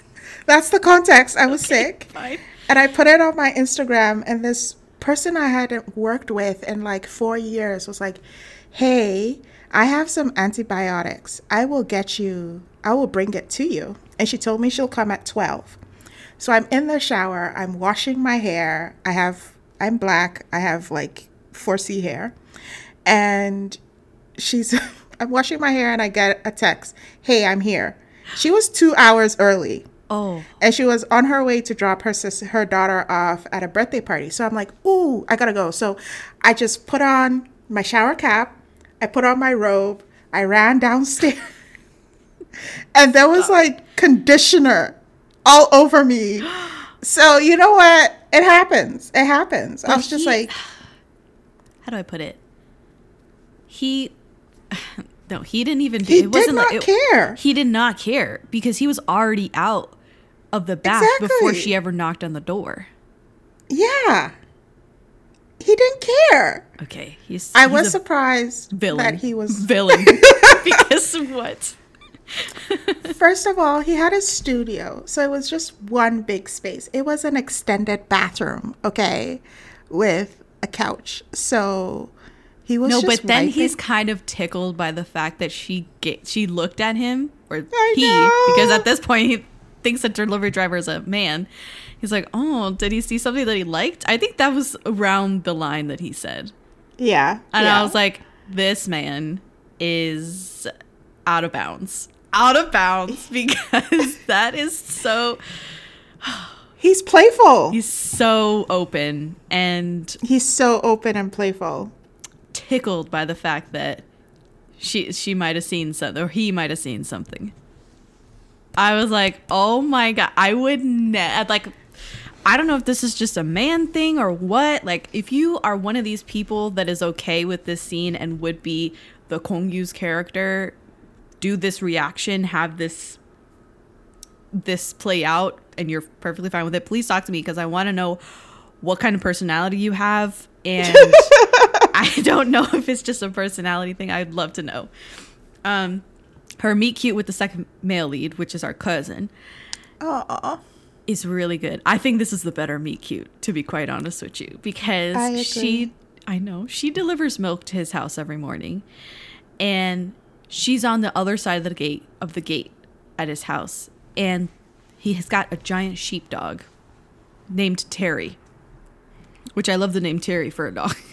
Hey, Terry is like a human name, and she's petting the dog. She's playing with the dog. She's awooing the dog. She's like, oh, trying to get the dog to howl with her. And it's so charming. Yeah. And she tells the dog, oh, like, get your dad to come out and, have some fresh air or something. And he hears her talking to the dog and being really good to the dog. And she leaves, and all he catches is like a glimpse of her leaving on her bike. Yeah. And I was like... This is a really good meet cute. It is. And I think that it's especially fascinating because his introduction to her is a girl, because he heard her voice. While Eun-chan, let's talk about it for a second. During those times, all the jobs she was doing were for men. So because she passed as a guy, she was able to get those jobs. Mm-hmm. And so you could see in their head the, what is it? I don't want to say prejudice, but they already have those linked images to, delivery, guy. Oh, this, guy. Mm-hmm, mm-hmm. And for him to see her as a woman first, I was like, oh, this is so cute. This is perfect. Yeah, it's really cute. And I love that later on he meets her outside the wine bar. Yes. Where she's like temping for a night, and she gets the gender of the dog wrong. I thought this was such a great touch, because she thought it was a girl dog. Yeah. And he goes, oh, it's a boy. And she's like, oh, dang, I thought it was a girl. And I'm like, wow. way to, I guess, inside joke, It's good. I like that little nice touch. But then they her and Kong Yu enter into contract relationship. She plays his fake boyfriend. He doesn't believe her when she gives her ID number and it has a 13 in it, which signifies that she's a female. And he's like, no, give me your real ID number. See? But that's what I mean by he already had his preconceived notions I know. of what a girl should look like and what a guy looks like. I know. It's crazy. But I took a step back when I think there's a moment where she's talking about payment, and she wants payment for every little thing of skinship that he does to her on these blind dates. So she's like, what does a handhold cost? It should be cost this. This costs this. If you touch me here, it costs this. And then she stops short of the kissing price. And he follows that up with, what if I rape you? And I was like, what? I was like, did I read that wrong? Wait, what? Yes. No, I gotta look that up. This is episode 2. Episode 2. He says that to her in a playful tone because she stopped short of kissing. Then I guess he thought this would be funny if I follow this up and tease her about what if I rape her. And I was like, ho. Wait, did he say sleep with you, or did he actually say rape you? The translation on Viki was rape. Stop it. Yes. Okay, that just brought it down for me. And then in that same episode, he parks his Mini Cooper in the middle of two parking spaces. Like, he parks on the line. And I was like, red flag.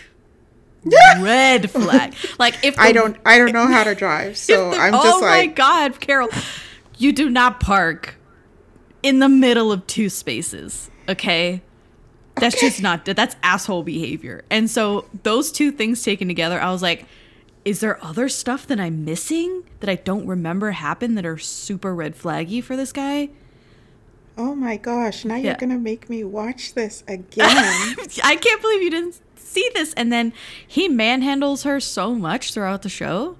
He does. Like, just yanking her around and, oh, let's go talk. And he grabs her wrist and, like, yanks her out. I'm like, oh, this stuff is really annoying and sort of dated and uncomfortable to watch. So all of those things were early, right?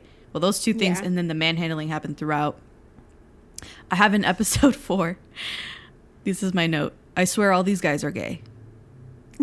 This is my note. Because I said, I have like receipts too. Because at the first team dinner that they have, Min-yom, that unfortunately the actor that died, that character gets drunk and kisses Kim Jae-wook, on the back of his head. And then the other guy, Kim Dong-wook, that guy, that's his real name in real life, he sucks on his toe. And then he kisses Kong-gyu. He kisses Kong-gyu on the head, smothers the old man, Kim Chang-won. That's the real actor's name. And then he kisses Yoon In-hae on the lips. Yeah. And presumably, all of these guys are straight. And I'm like, bullshit. Bullshit. All these guys queer, okay? Like, this is not... I mean... What do you feel about that? I feel like they're blending the as much as the show talks about explicitly like the homosexuality, I feel like the show is just gender bending and a fluid sexuality all around. Yeah. I think it was, let me see, 2007. I'm going to age myself. Okay, it's okay. For a moment. Don't worry about it. So please forgive me. Okay. Okay. So 2007 was the first time I had heard the term metrosexual. Really? Okay. Yes. And I just had to look it up again, the definition. Right. Relating to or denoting men who live in urban areas, enjoy shopping, fashion, and similar interests traditionally associated with women or gay men. I think that there seemed to be a lot of representation of that in the show with Sungi, the waffle guy, and then just the way they spoke. But I also think that without saying, I don't know how to explain it, because growing up, I would see guys like hold hands and do stupid shit. Okay.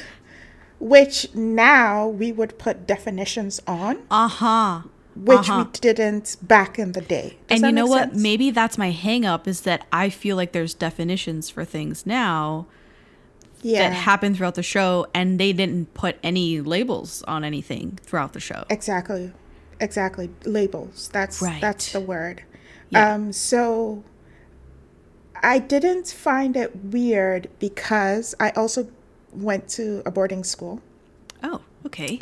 For 3 years. So I was in a boarding school, and it was a mixed school, but you had separate quarters for the guys and the girls. But you heard and you saw this shit all the time. And so so you're a little desensitized. Yeah. Yeah. I wasn't desensitized, but it was more so I didn't have a label. It looked normal to me. Right.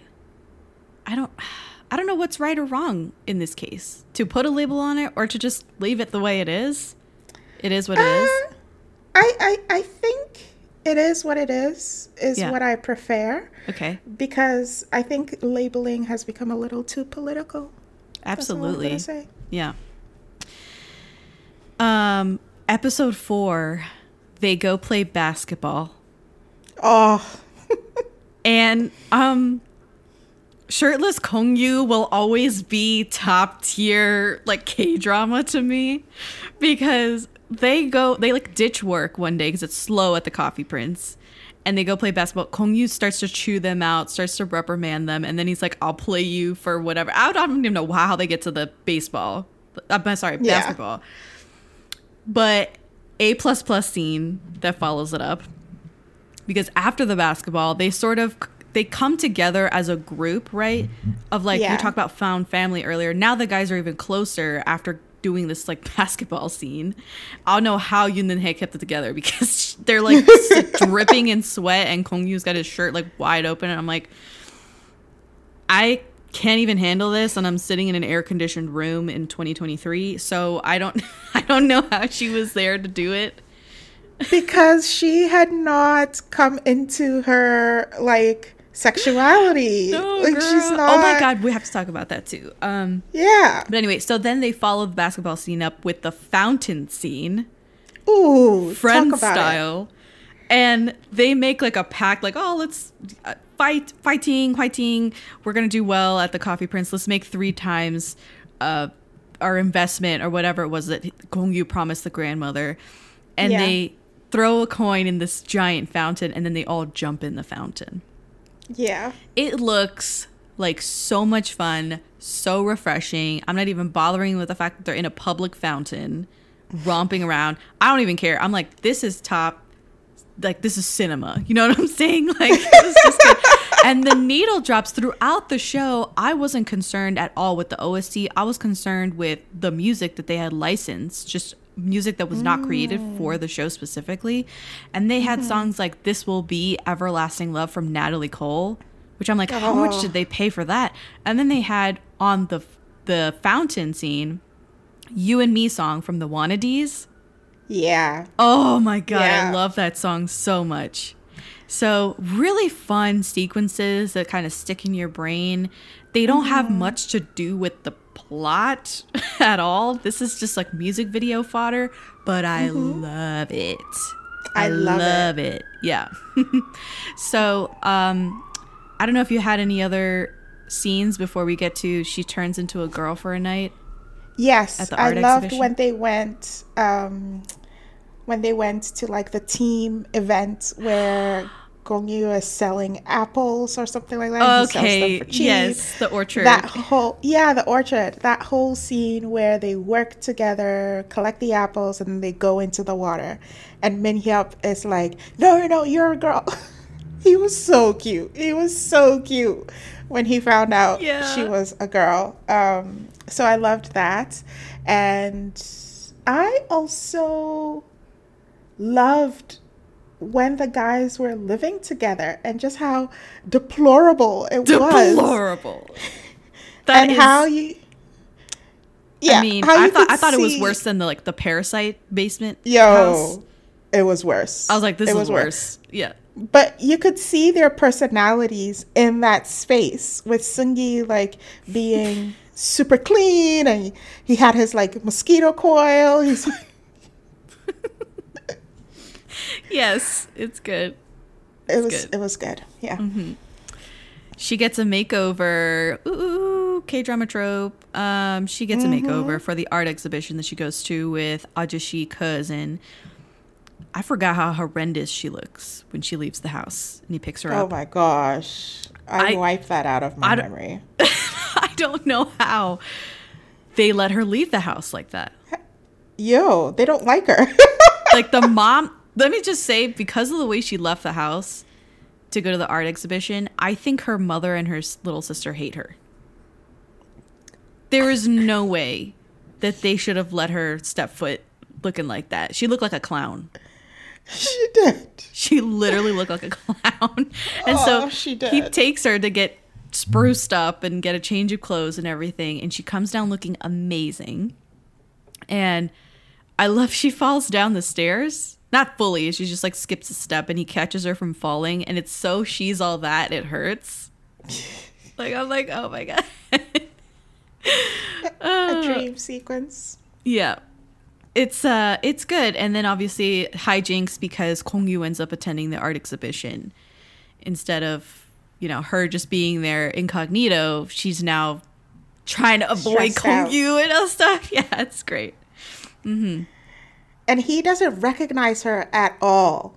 At all. Do you know? Because that was a bit unbelievable for me. Yeah. But I'm just like, wow, are we so how strongly do we believe what we believe and do not challenge our thoughts at all? Are you talking about suspension of disbelief, or are you just talking about... No, for him. Oh, for him. Okay. For him. And even for me, I'm just like, okay, I'm seeing A, and that's A, and now you're telling me it's B, and I'm like, no, that's A. Come on, guy. Open your eyes. Yeah, he's blind. Just completely blind to her. Yeah. In episode 6... he already likes her. He's already bothering her at work, and just like a school kid with a crush, he's ordering her around. She's getting frustrated. She blows her bangs up. She does thing with her bangs, and he's like, why don't you stop doing that? I need you to stop. He's so hot and bothered. He's so hot and bothered. And he aggressively drags her up to the rooftop, and he got he's so hot and bothered. He looked like he got a fever. He's just can I hug you? And she's super uncomfortable. And she backs away from him. And he says it's just like when they were doing the blind dates. Come on, he doesn't bite. But he doesn't wait for her consent. He just grabs her and pulls her in for the hug. And I was like, okay, not my favorite. But he's doing it to gauge his physical reaction to the hug, to see if he's attracted to her. Because earlier he had hugged Yudu, the second female lead, and was like, oh, thank God I'm still straight, because I guess he felt something. So he does it to her, Eun-chan, and I love their reactions to after the hug. Yeah. Because she's shook and grabbing the wall and shit to keep up, and he does the same, and he's just clutching his heart oh shit, I think that was the first time for her to sort of recognize that she feels different. And the feelings may be strong. Grandma gets sick with stage 4 stomach cancer around episode 7. And they did absolutely nothing with the stomach cancer with her. That was just a nothing. Almost given that the elderly character would get sick. Yeah. So I didn't like that. I feel like that was half-baked. And, okay, do you have thoughts on that? You're thinking about it. I'm just thinking about the sequences of that. And I think they put it in there to show just how much Hangul adores the women in his family. Oh. Because for grandma and mom, that guy would burn the earth for those two women. So to get to see him obsess over her and his mom and just be an adorable baby for them. And for me, I'm just okay, yes, he loves them, but is he also overcompensating because his dad is lacking? Ooh. I got nothing to add to that. We're going to move on because I was really so episode 8, she gets a kiss. She gets kissed by the cousin at his house. Oh, another iffy area. Iffy. I did not. It's very surprising, and I could see why she just ran out the house. Yeah. Because there was no provocation. He just came up on her. Yeah. Yeah. And, obviously no consent or anything. And I was like, ooh. Then later on in the episode, she's over at Kongyu's house. And he says, you're gay, right? I'm not. So stop trying to seduce me. And I'm like, oh my God. Bruh, it's not that simple. I was like, babe. Let me borrow the notebook line. It's not that simple. It's not that simple. And then he comes up with that sworn brothers thing with the Hyungnim thing, and then he gets their ears pierced as like their sworn brothers oath. I don't even know. Okay. But that brings up what we talked about earlier about, not having labels and all these things being normal. And so he's trying to like find normal for him and make it seamless without actually saying or accepting that he has stronger feelings. Then I think I have notes for episodes 9 through 12, but the night at the beach. Oh, get out. This is oh my God, this is K-drama crack. This is the crackiest of crack. There's like walking on the beach and she sort of goads him like, what do you like about me? Which part of me do you find pretty? Of course, I like you, ... as a sworn brother. And she is really testing this man. Okay. Yeah. I thought that was just kind of rude of her, I thought, because she knows what he thinks of her and she's still really flirty. Really, like, cannot keep it together.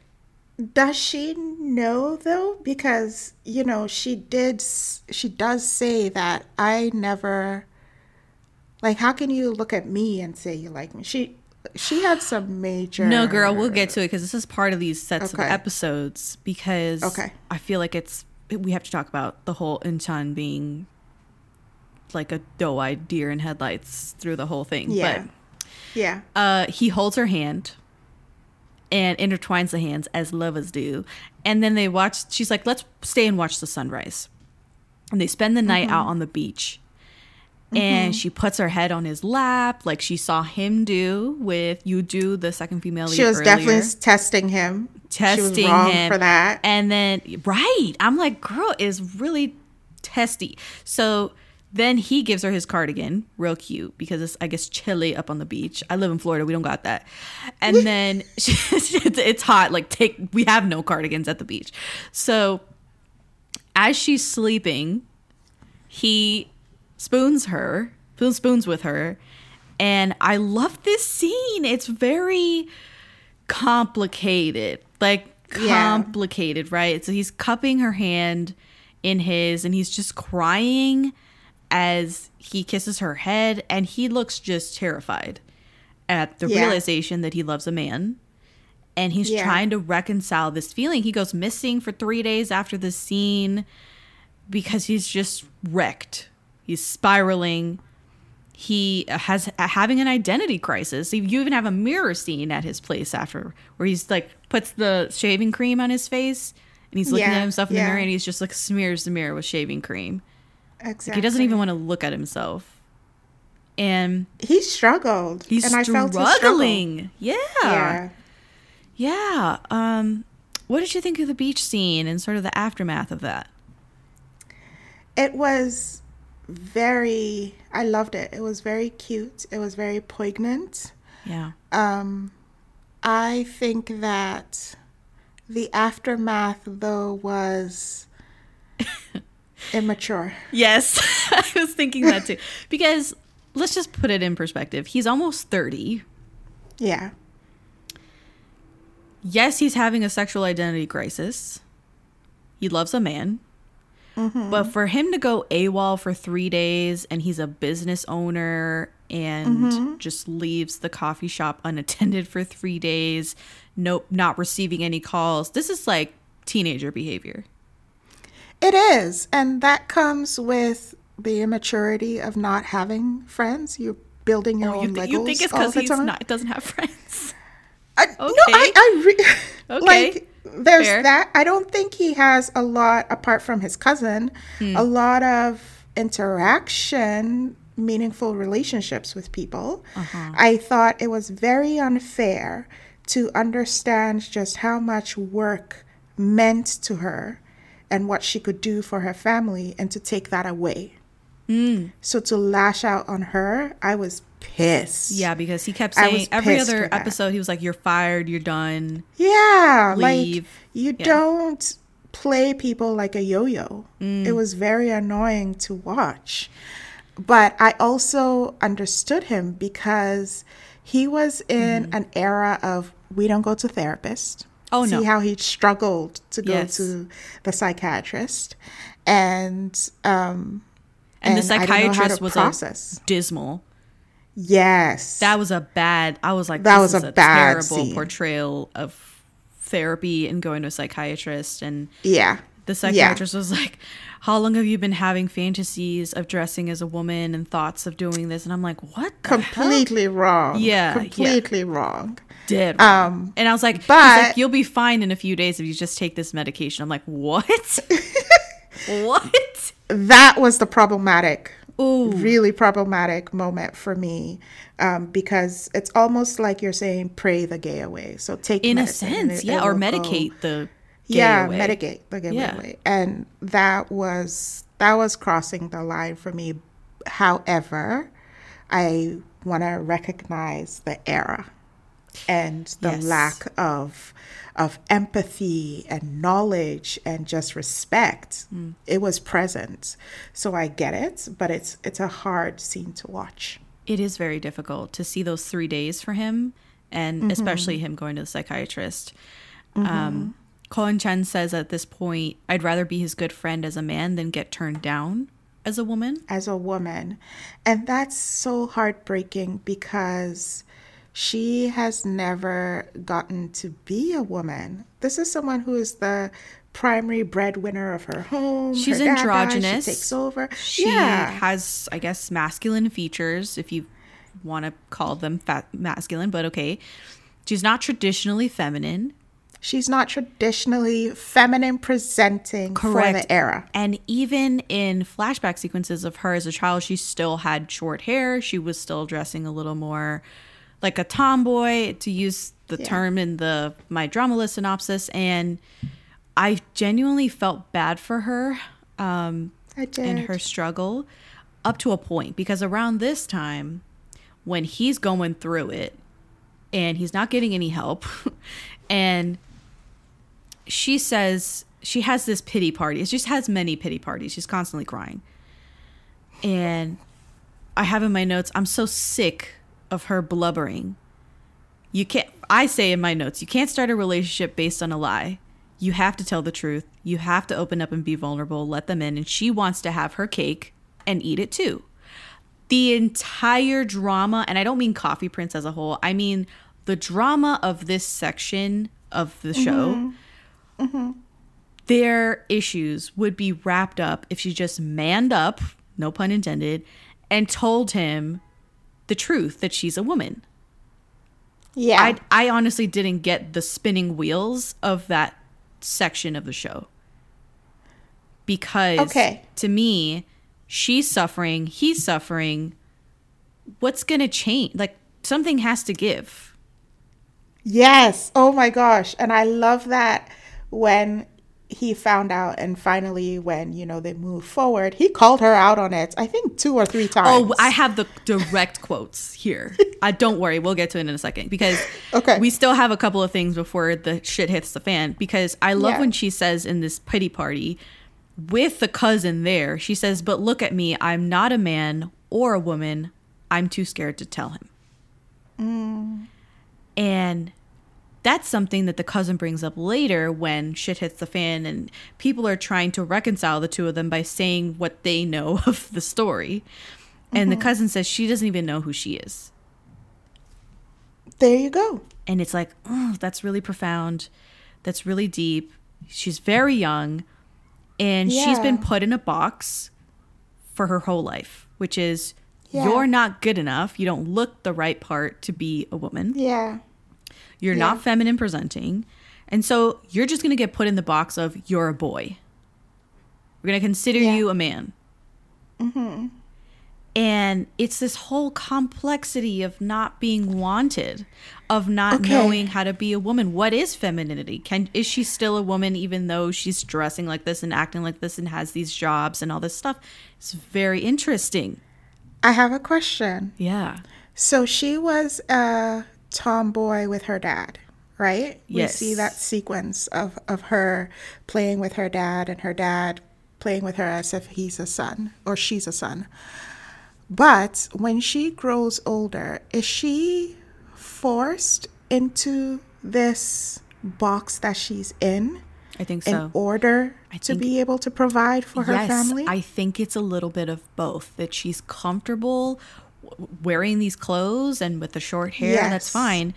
Maybe she's comfortable not wearing makeup. That's totally fine. But I also think it's that she was forced into it to provide for her family and to be provide that for her family. Patriarchal stand-in for her dad who died early. And now she has to provide for her family. So absolutely, it's a little bit of both to me. It's really a conversation on society. Oh, really, yeah. For me. Because back then you may be working at a cafe, or you may be like a bar host or a waitress. Right. You cannot excuse the fact that she had very little options to go with. She had very little options. She was very young, in her 20s. She did not have a college education. She repeatedly said she had no dreams. She had no talent. She didn't do well in school. So there's no recourse for her other than to do these dirty jobs, essentially. These jobs that are meant for men with no education, men who are young, like part-time work, which probably paid more.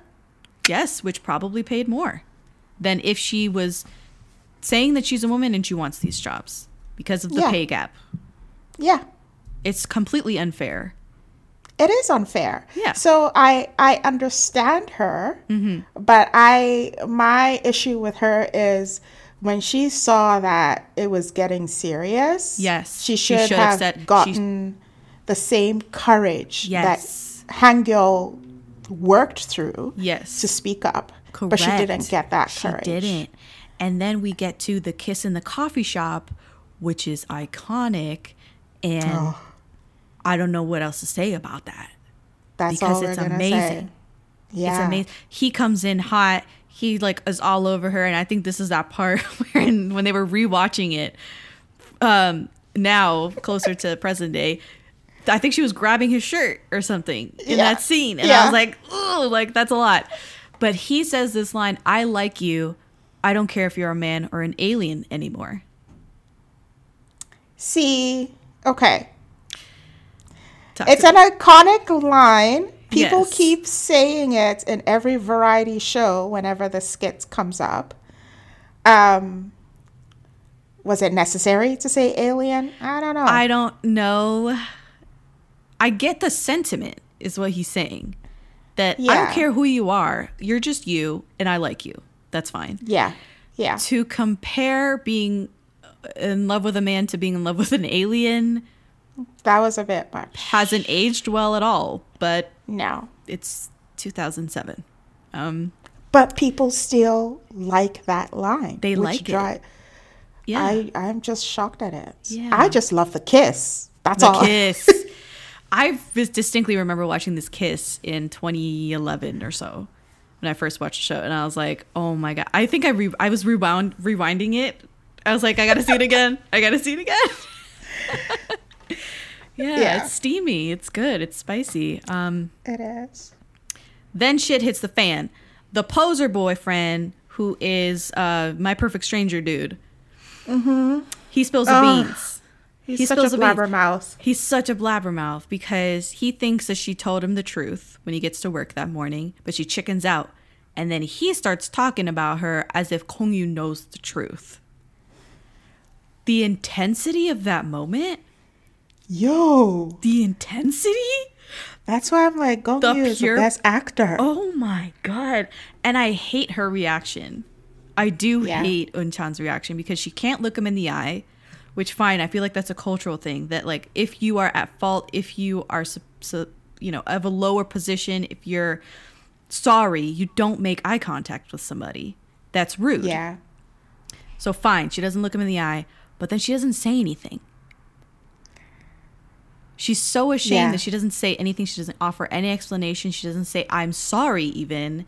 He's got nothing to go off of. And again, he goes AWOL. He goes driving down the street, thinking back on all the moments they've had together and how he should have seen it coming, that she was a girl the whole time. And that's his bad. Because you should have challenged your thoughts. You should have heard her when she first said her ID and it started with 2. But no, you're like, it's a... You know what? He had every right to be angry. He did have every right to be angry, I feel. Yeah. And his world came crashing down in a very K-drama fashion. But I love his line when he's talking to the cousin later, because the cousin knew the whole time. He got mad that the cousin was lying to him too, feeding into the ruse. And Kong Yu says, will the world end if I find out she's a girl? Ooh! And I'm like, he got points. He's got points, okay? He says to her later, tell me this isn't true. Tell me you didn't lie to me for months. You don't do that to someone you love. Oh. Okay, I'm going to watch this again when we finish. It's because so these lines... impactful. I hope you do one of those posts that you do with like... with the lines, the quotes. Yeah, with the quotes, because it's impactful. I'll do it. Don't worry. But they talk to each other scattered throughout the episode because, of course, they're just angsty and upset. And he has every right to be. He says later, you were selfish. You didn't care what I was going through. You didn't tell me even when I told you that I like you, even though you're a guy. So I love that he hits on like this selfishness of her not telling him that she didn't consider how he'd feel. Yeah. And then he does like, this is inexcusable, but he like comes on her and they have this aggressive kiss in the coffee house. And then he pulls away and says, I liked you better as a man. Oh, that's out of bounds. The moment. Out of bounds. That was the moment for me, because I told you I was in a very special space. Yeah. That was the moment where I decided that no matter how angry I am, I will not intentionally hurt someone. Right. And I've lived by that like forever. Wow. And so there was a moment in my life where my dad did that to me. And I remember having a panic attack because I was like, you did not need... My dad and my sister. Shout out to my sister. I love her. But, and my dad. Sorry. But I was like, you don't need to intentionally hurt people the way you know it would hurt them the most. Right. And I could not forgive that moment. Yeah. It's very... below the belt. Very below the belt for him to do that. And then he says, what do we have now? Do we have trust? You don't know what I gave up in my life to have you. You've been weighing your choices because you didn't want to get hurt. Oh my gosh. I was like, vulnerability. Holy fuck. Yeah. It's so much. It's so much. But they make up. They get over it. They get through it. They, reconcile. And then we get a bunch of episodes where they're together and it's very sweet. Even sweeter than the other episodes that came before it. They're very giddy with each other. Especially him. I feel like Kong Yu's character is just smitten with her. Anytime he sees her, he's just like, oh, like, it's so cute to see them. And then we get those final episodes where is he or is he not going to go back to New York? Let me just say, New York has been a problem in K-dramas since time immemorial. Okay, this is not a business proposal recent thing. He goes to New York and leaves her and there's a time jump. No, baby. Like, New York was a threat since the early 2000s. It's always been in the ether. And he ends up deciding not to go back to New York and deciding toys. Because he's found new meaning to life. He has found new meaning, new fulfillment in what he's doing at the coffee shop, which is That's the word. really interesting concept, to give up on a dream because you found a new one. Yes. Yeah. Yes. Oh my gosh. Okay.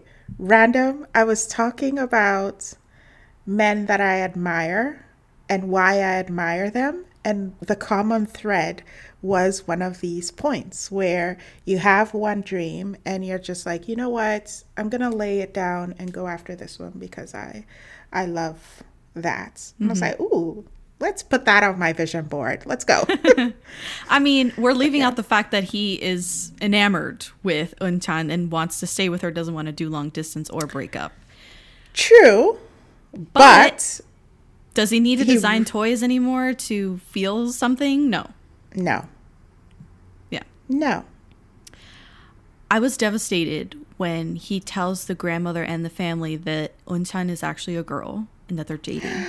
And their reaction? The reaction. From grandma. From grandma. Mom was especially. shocked, fair, but grandma was vicious. Oh my gosh.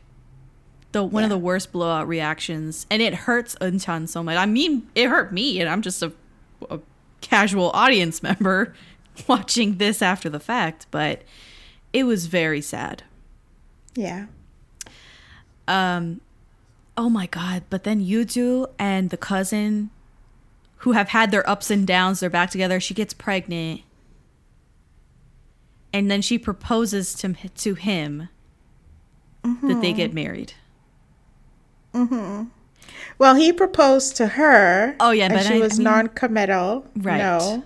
With the, I don't know, cheese stick or whatever it was. And then she comes back and proposes to him. And that was beautiful. I know the girlies were up in a bunch about it, but it was, What do you mean the fitting. girlies were up in a bunch? They hated that scene. They're like, why should a girl propose? It should always be the guy. And okay, babes. So my thing is the show is groundbreaking in all kinds of ways. So many ways. And they had set up earlier that her character doesn't want to get married. She's not about that life. She's a free spirit, whatever the hell. And I feel, and I've said this in another episode, I can't remember which one, might have been Search WWW with you. Yes. That's a deal breaker. Yes. In a relationship, right? When one person wants to get married and the other person doesn't, on moral, ethical, whatever grounds that they want, that's a deal breaker. To me, that spells the end of the relationship. Yeah. And the fact that she sort of works through it and gets over the trauma because her mom's been married 4 times and like it's this whole complex that she has about getting married. She plucks up the courage to actually propose to him, and then she knows that it's something that he's wanted for many years. Talk about being together for 9 years and not getting married. I'm like, that was not on him. He would have gotten married long ago, but it was on her. That's true. That's true. And, you know, him sort of cheating on her definitely cheating on him. They've come so far, and it's very good. I can't understand why it's a character development for her. Yeah. To propose to him. I would like to say it may not be a deal breaker if you find the right guy. When you're thinking about Soo-young from Girls' Generation and her guy, him saying in interviews like, I want her to have all the success she wants and the work she wants to do and whatnot. Like, yes, I'd like to get married, but her dreams are just as important. I died. Oh my God, I love that man. But yeah. Right. I think what I said on the Search WWW episode was that somebody has to compromise. Yes. Yes, you did say that. I remember that. And yeah, that's a real life compromise with that celebrity couple. That's true. But in the show, we also see him compromise. We see everyone compromise. Yeah. Which is so beautiful because that's very realistic. Mm-hmm. Yeah. But Kong Yu's character fumbles a bag in the final couple of episodes because he gets marriage hungry. And he gets approval from his entire family. He convinces his whole family that Euntan is the perfect daughter-in-law. The co-owner is talking her up to the grandmother. He's like, you don't even realize what a gem you have here because she's better than him and all this stuff. Yeah. So he proposes to her, puts a ring on her finger. She thinks it's just a promise ring. A couple ring. And she assumes, in talking with her little sister and stuff, that they would get married in 4 or 5 years or something. He's shocked. Shocked. Because he wants to get married now, like in the next year. And she's all about, I need to work on myself. I finally have something I want to do, something I'm good at, something I'm interested in, and that's becoming a great barista. I want to be the best barista ever. I want to study this. This is my dream now. And to provide for my family on my own terms and stuff. Yeah. And he's over here like, I swear I'll take responsibility for your family. And that was something that the sister was bringing up too. She was like, is he going to buy us a house before you move to New York? I know. I'm like, bitch, what? Entitled little brat. What makes you think that her boyfriend should buy you a house? It was like exactly wild. And Euntan says in that moment, responsibility? How? For how long? It's better not to make promises you can't keep. Will you live forever and never die? My father said he'd take responsibility for our family forever, but he couldn't do that. A person can't take responsibility over another person. You can only take responsibility for yourself. Until I can accomplish things on my own, I won't marry. And I was like, I feel the ground. I feel the ground shaking. I feel it shaking because this is so very amazing of them to write into her character, and it felt very genuine for her to have this pride over her life and this fierce independence. Of course she does. She's been doing this on her own since she was 16. And why should she be a kept woman? Why should he have to provide for her family? She can do it on her own. Yeah. And all of these things. I was watching with my mom, and at this scene, she was like, you see, this is why I tell you, you have to make your own money. Go to school. Start working. Make your money before you go and do this. Laugh. I laughed my head off. But it was so important to learn that. It's very important to be able to stand. I think in today's day and age, there's so many horror stories of you just don't have any skills to survive on your own, and then you get stuck in a relationship that is providing for you and a lifestyle that you can't maintain on your own. And knowing his behavior, his anger issues, he can just take it away. And then what? Right, because he was threatening her with her job for half the show. And so she was like, we're not marrying and me just like live as your wife. Like I have dreams. Exactly. I want things I want to do. I have things I want to do. And I was like, damn, mad respect. I'll tell you what though, when I first watched this in 2011, I was in a different spot in my life. Yes, I had a job. Yes, I was educated, but holy hell, I was on Kong Yu's side. During this whole thing, I was like, why isn't she marrying him? I don't understand why they're waiting. I don't understand why she wants to become a barista of all things. I was like really upset with her not accepting the proposal right away. And today, like watching it today, I'm like, maybe I'm just in a different place in my life. I'm like, abso-fucking-lutely. Why would she get married now? She's so young. She has so much she wants to do. Let her study coffee, whatever the fuck she wants. I don't care. It made no sense for him to want to marry her after 3 months together. 3 months that they've known each other.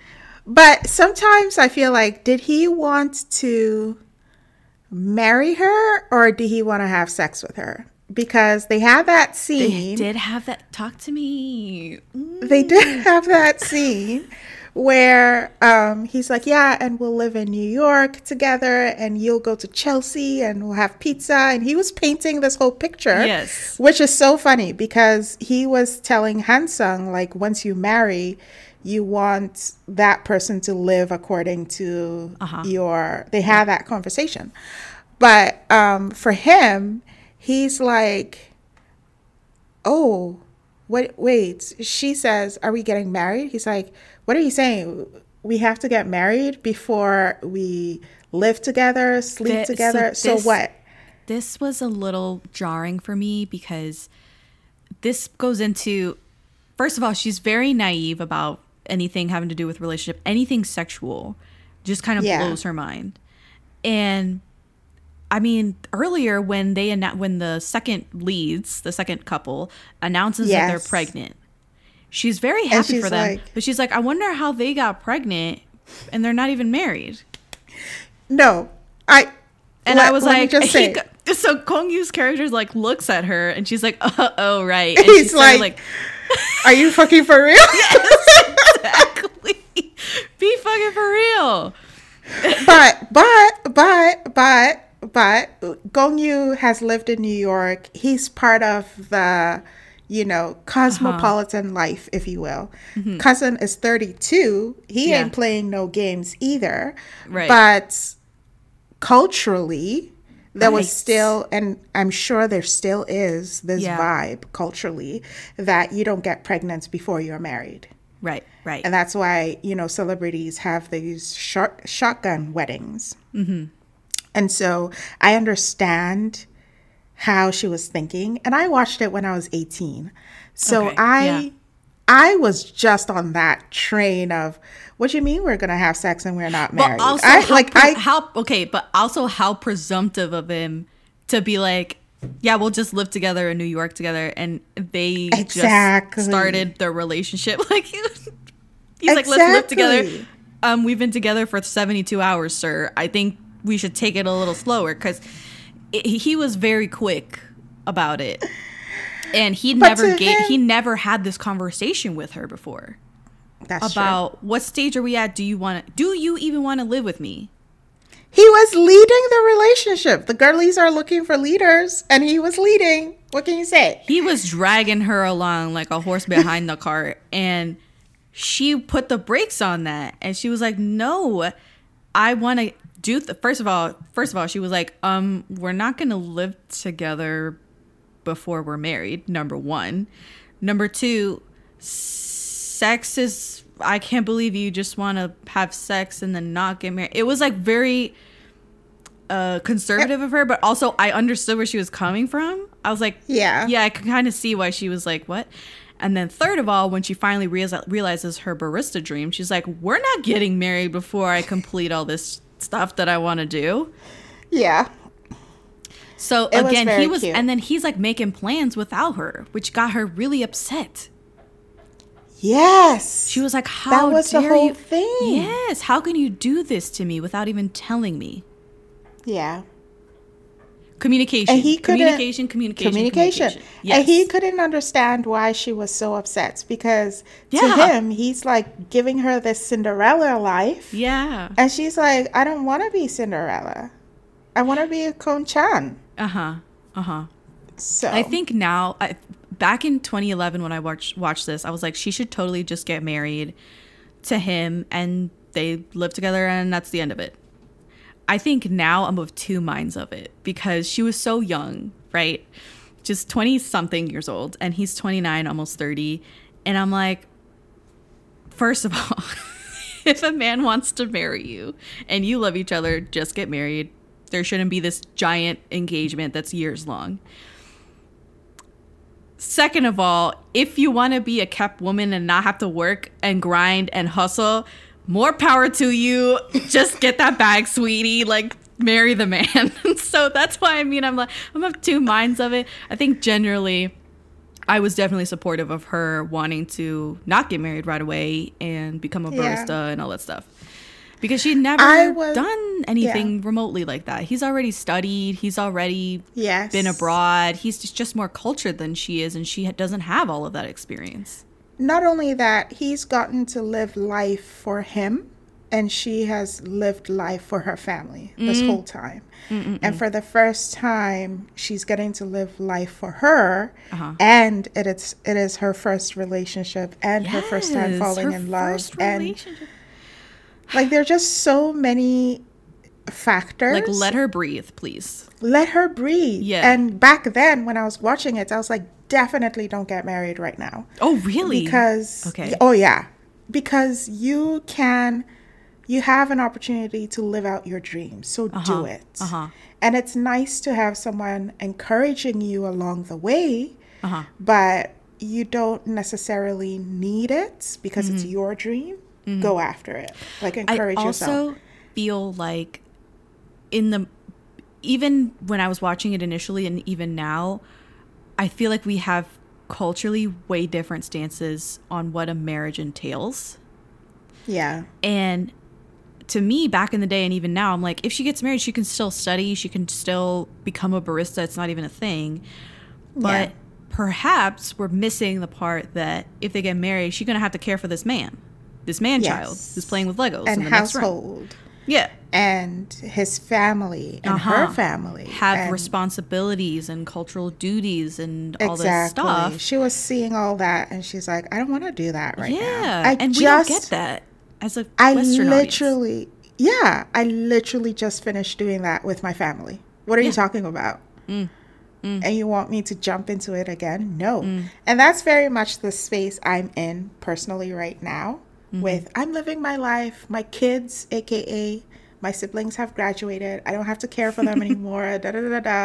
It's now about me. There's no way I'm gonna take that responsibility, jump into it head first. Yeah. So a lot of context that I feel like we might be missing or glossing over when we say she should just get married or she should just wait and then get married, whatever the case is.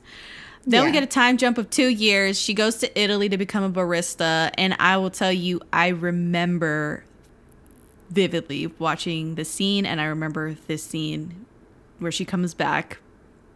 And she's femme presenting. A little more femme presenting. I still don't think she's like not in a skirt. Doesn't have a full face of makeup or anything. That's true. She's quite a nice balance. She still has short hair, but it's shoulder length now.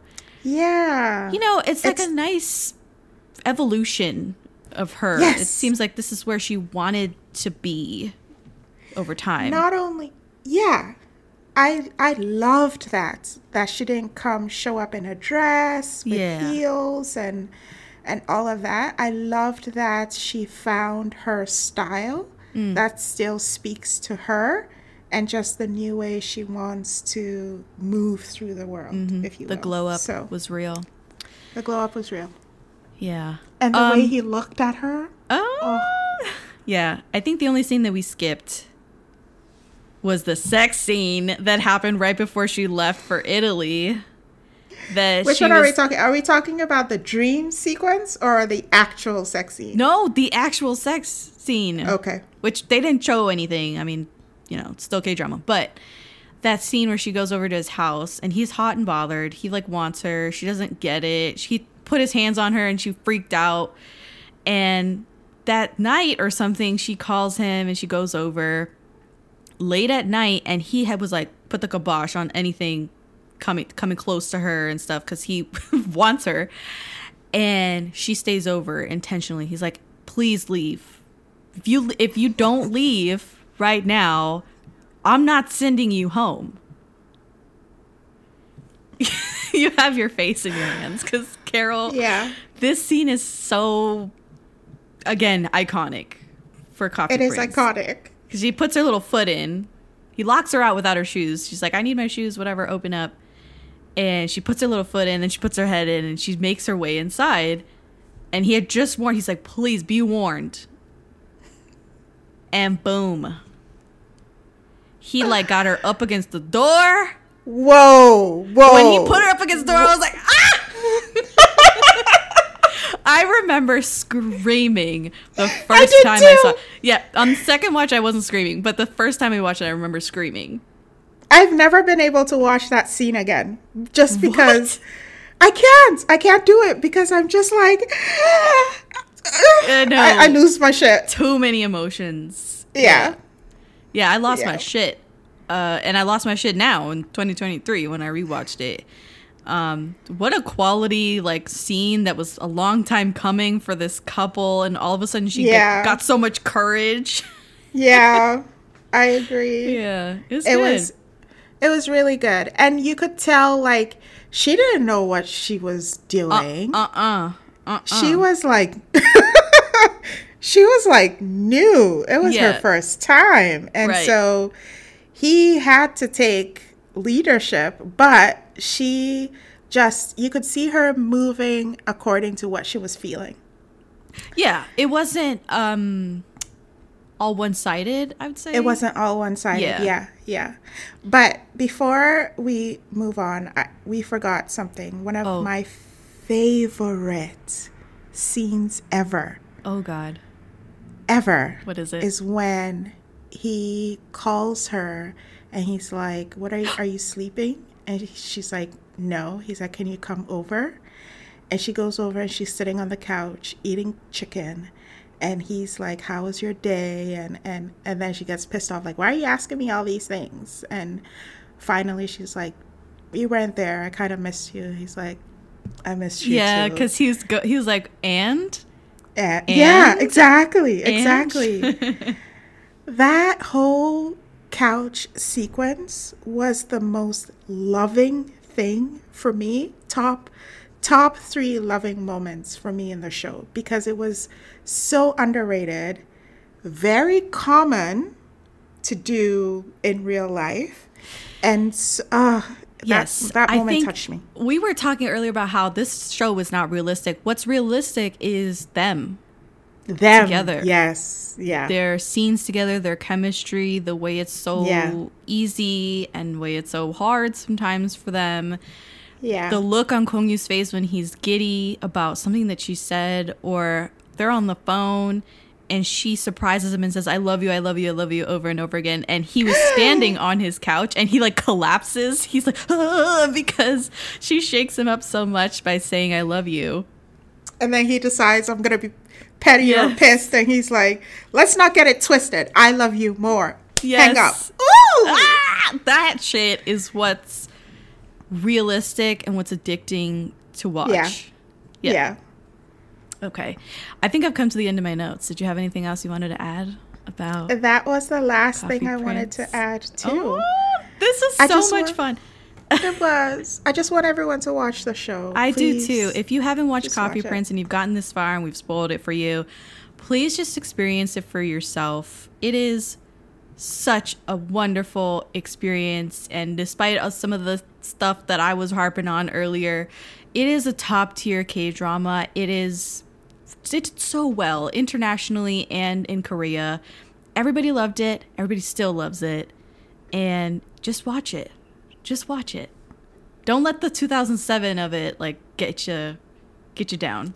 Exactly. All right, Carol. Is there anything you'd like to plug before we get out of here? Because I know you do K-dramatics, you do K-drama musings. Yes. Okay. Please follow me on K-drama's musings on Instagram. I'm sure I'll plug it in somewhere on socials and tag Jessica. Jessica, thank you so much for having me back. Oh, thank you for coming on. I completely enjoy myself anytime I'm chatting with you. I can't believe it's been 2 hours plus. Yes, I know. And I said before we got on that I'm going to cut it short. Don't worry. Yeah, here we are again, 2.5 hour episode. But hopefully people have stuck around and listened to the whole discussion and everything that we loved about the show. It's fantastic. I'm currently hosting watch parties for King of the Land on Sundays. So if you would like to join, do join. Nice. All right. That's it. That's our show. I'm Jessica, and this has been the Teba K-Rainbows podcast.